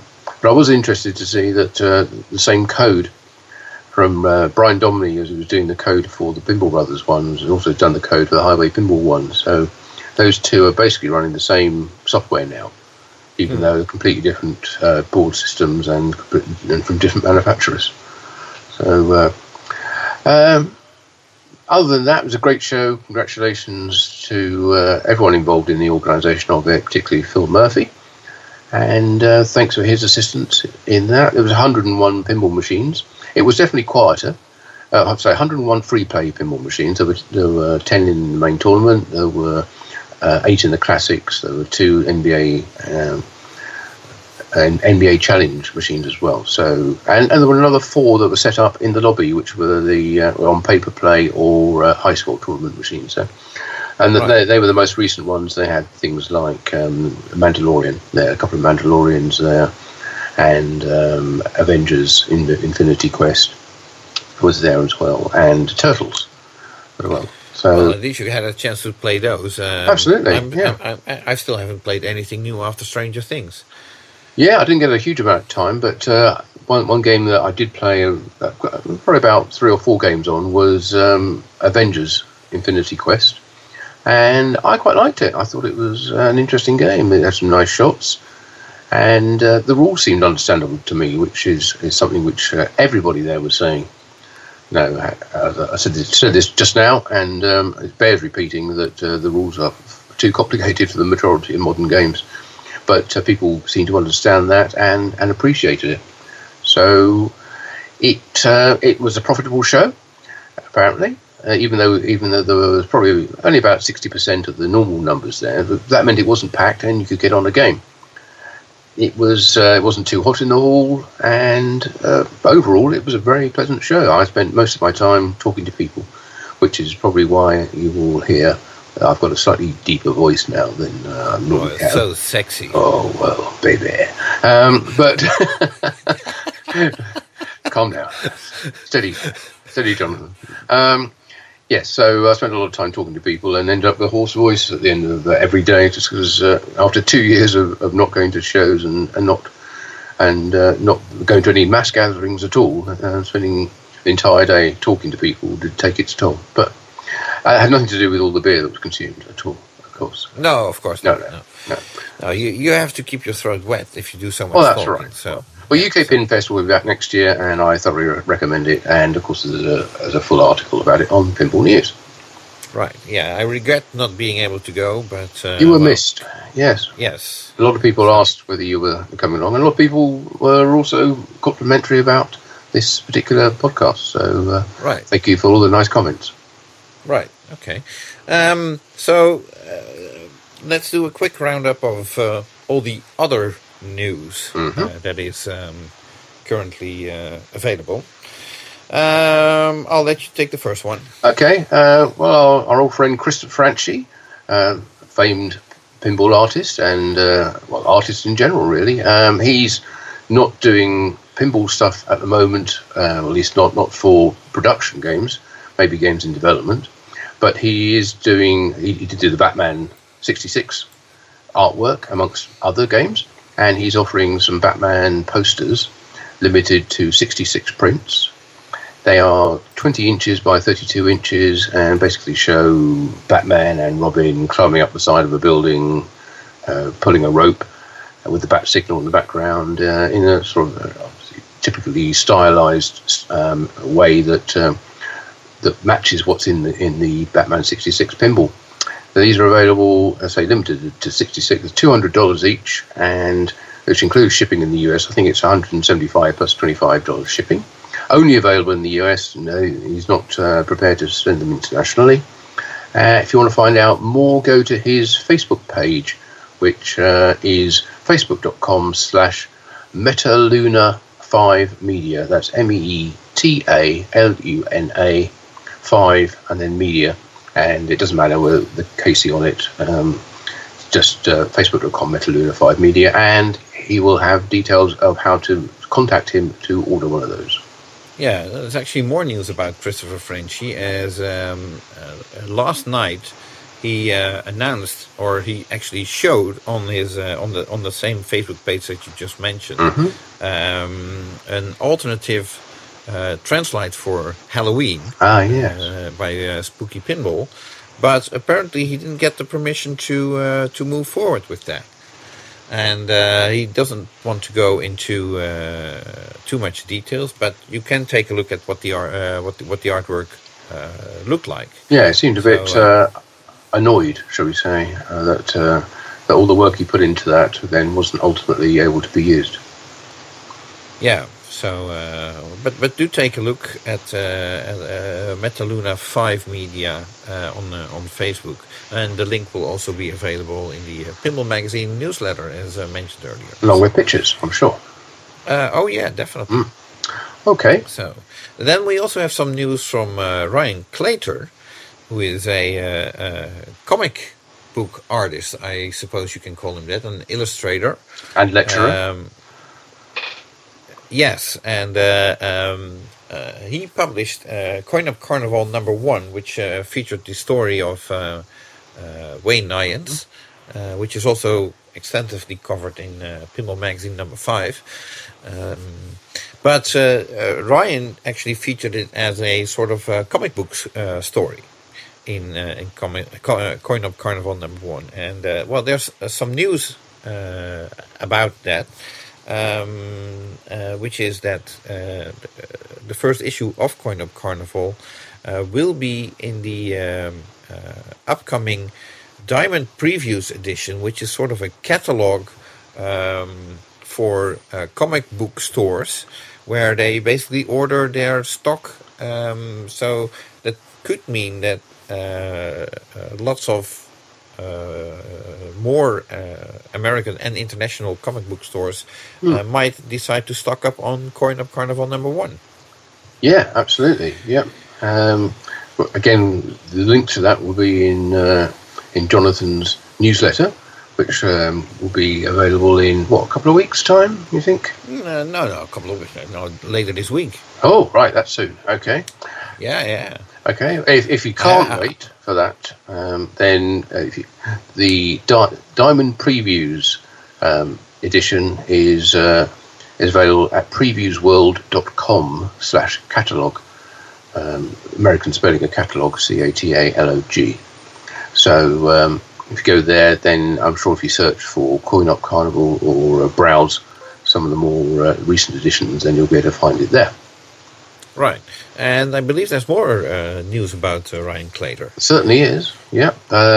Ryan had previously done a collaboration with Mr. Jones Watches, who are based in London, to produce basically put one of his artworks onto the dial of this is a physical watch, not a smartwatch or a digital watch. And he's had another collaboration with them on a different design. So a new model called Ricochet, which shows 3 robots playing pinball with the time shown on the score display of the electromechanical game. It's a limited edition model, and the bad news is if you fancy getting one of them, you're too late because it's already sold out. The price was £245 UK, which is around about, I guess, about €300 or a little more in dollars. But the good news is that there are plans for more designs to be produced. So if you would like to go and see what you missed out on, or even be put on a waiting list for future releases, then if you go to mrjoneswatches.com and then have a look in the men's watches, and there's the Ricochet one, you can see how it looked. There was apart from the actual numbers appear all the time, appearing in the score window, there was also a sort of second hand, but it's like a disc which spins, but it's underneath the playfield, and it makes it look like the lights are changing colour or flashing on the playfield every second, which is a nice added feature. So it looks a very attractive product, and I'd be certainly looking out for the next one.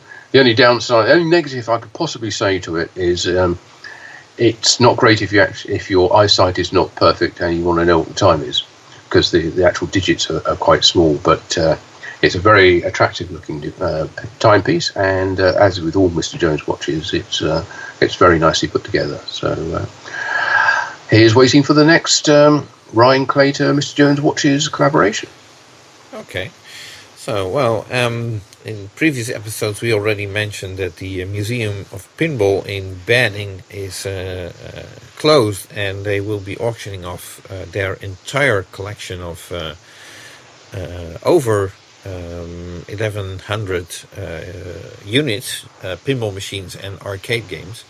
Mm-hmm. And the news is that this auction will take place during the month of September in 2 weekends, spread over 2 weekends. The first weekend is the 10th to 12th of September, and the second weekend is the 24th to 26th of September. Yeah. The auction is being organized by the Captain's Auctions Warehouse, and there's a catalog available on their website, and you can register, or you need to register to place a bid, of course. And it's well, of course, once you go through the catalog, each item has a catalog number, and the schedule for the dates also indicates which lots will be auctioned off when. So, so if you're interested in buying one or more of those games, then you can easily find out which dates you should be keeping a close eye on that auction. Yes, you can bid either in person if you happen to be wanting to go to Banning and browse the machines themselves, which you can do actually on the morning of each day of the auction. The ones the machines which are up for auction that day, you can take a look at them for a couple of hours before the action starts with the auction. Or, of course, they're all available online on the Captain's Auction Warehouse website. Right. So I haven't. Well, I have seen some of these auctions taking place, but I've never bid on one of them. We'll be curious, because there are games that I might be interested in. Although you also have to wonder, okay, there's like obviously a markup for the auction house, as well as shipping, and with shipping being so expensive, I'm not sure it's. Yeah, he's going to go for a premium, I'm sure, and with the buyer's premium on top, and I don't think there's tax to pay on that as well, but it does seem to add up to around about I think 25% above the hammer price. Yeah. By the time everything is included, and you do have to get the machines out of there quickly. I think you've only got a few days if you don't. Well, it will be interesting to see. Of course, I think there's 1,322 lots that are being auctioned, or at least the numbering goes up to that number. Mm-hmm. Now, usually when there is a huge amount of pinball machines being offered, prices tend to be on the low end, in the sense that especially with, I suppose, electromechanical games and so on, I can't see those doing $1,000, $2,000 for each and every one, which would be, in my opinion, on the high end for electromechanical games. On the other hand, there's quite a few Stern limited editions in the collection, and some rarer games, which there is already a lot of talk on Pinside. But the question is, it will be interesting to see, like, okay, if those collectible games are up at the end, will they go for top dollar, or will everybody already have spent their money on other games because they tended to go for prices that they weren't expecting to be that attractive, and they might be out of money, so the top rated games could go for less as well. There are plenty of possibilities of what might happen. So my suspicion is that things will in the first auction will probably go for top dollar, and probably a little bit lower in the second one for anything other than the most valuable or most sought after titles. But I think it's still going to be, I don't think you're going to get many bargains there, because I think so many eyes on that particular auction that but not everybody's looking at the same items, of course. No, absolutely not. No. But there's going to be the EM collectors who are eyeing up those, and I suspect that there won't be any bargains to be had. That's my guess. Well, I assume we can cover the auction in our next monthly. Oh, we certainly will. Yes. Yeah. So let's see how it turned out next month. So yeah. Moving on, I suppose, because I'd really like to round this up. Well, there's a bit of odd news, I would say, from This Week in Pinball. Jeff posted on his website. Jeff Peterson, what is it? He posted an article in which he explained that he will be taking a break from This Week in Pinball for an undecided amount of time, and it suggests that it has to do with some of the Deep Root coverage that he did, and he received some threats about that, which is highly unusual, I would say.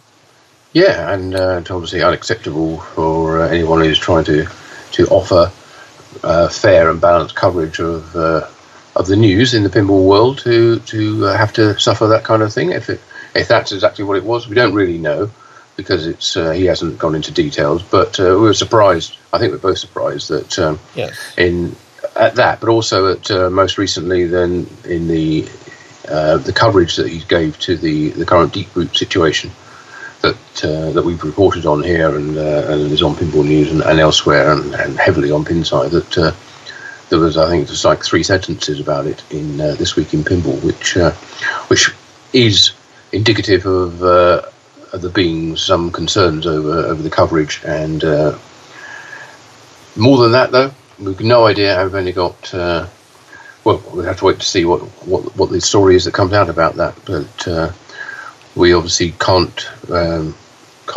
support any threat to the freedom of sites like This Week in Pinball to report the news. Yeah, so, we hope that Jeff is okay and that he will be back whenever he feels comfortable coming back. Yeah, and certainly in time for the Twippies in March next year. Yeah, so, and, okay. This is in danger of turning into a bit of a downer at the end of the podcast, but... No, well, I got good news for you, or maybe not. My phone is ringing.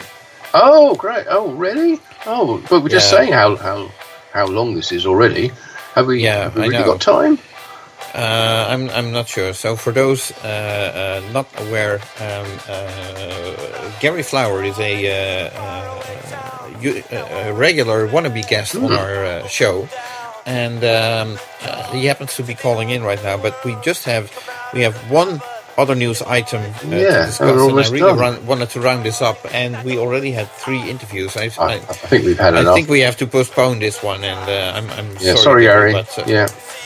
Soon. Sorry, honestly. You need to get in earlier. That's the thing. No good calling in right at the end like that. When no. Yeah. And we already had 3 guests. We have. Well, 4 guests, 3 interviews. Yeah. Right. Yeah. So I'll be talking to him later to see what he had to. What he was calling about. But, maybe next time. Okay. Final news. So the final news item is also a bit of a bummer, I suppose. Yeah. It has to do with John Yausi, who is, as many of you might know, a artist. Graphic artist, I would say, known for his album covers, but also, especially if you're into pinball, for the artwork that he did for games like Funhouse and Whirlwind, and Dialed In is his. Close collaborator with Pat Lauder on his titles, right? But also done other titles as well, and very distinctive, very detailed, and things like Funhouse, of course, which is so iconic. But anyway, Yes. tell us what's happened with John. Well, he suffered a flood in his house August 17th, that was, after a plumber broke the main water pipe. That resulted in quite a few damaged artworks. The good news is that the most valuable ones were in cabinets and were untouched, but in the meantime John has posted some of the images that were damaged on his Facebook page, and it's still not. No, there are a few there which probably aren't going to be salvageable, but fortunately, most of the, as you said, most of the most valuable ones, or most I say iconic again, but most recognisable to anybody in the pinball world, were not amongst those that suffered the damage. But there's some. You can see the range of his work as well by having a look at the pictures on his Facebook page.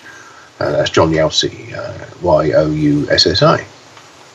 Right. So, and that rounds it up for the month of August 2021. Indeed, and, well, we're very happy if you're still here, that you're still here.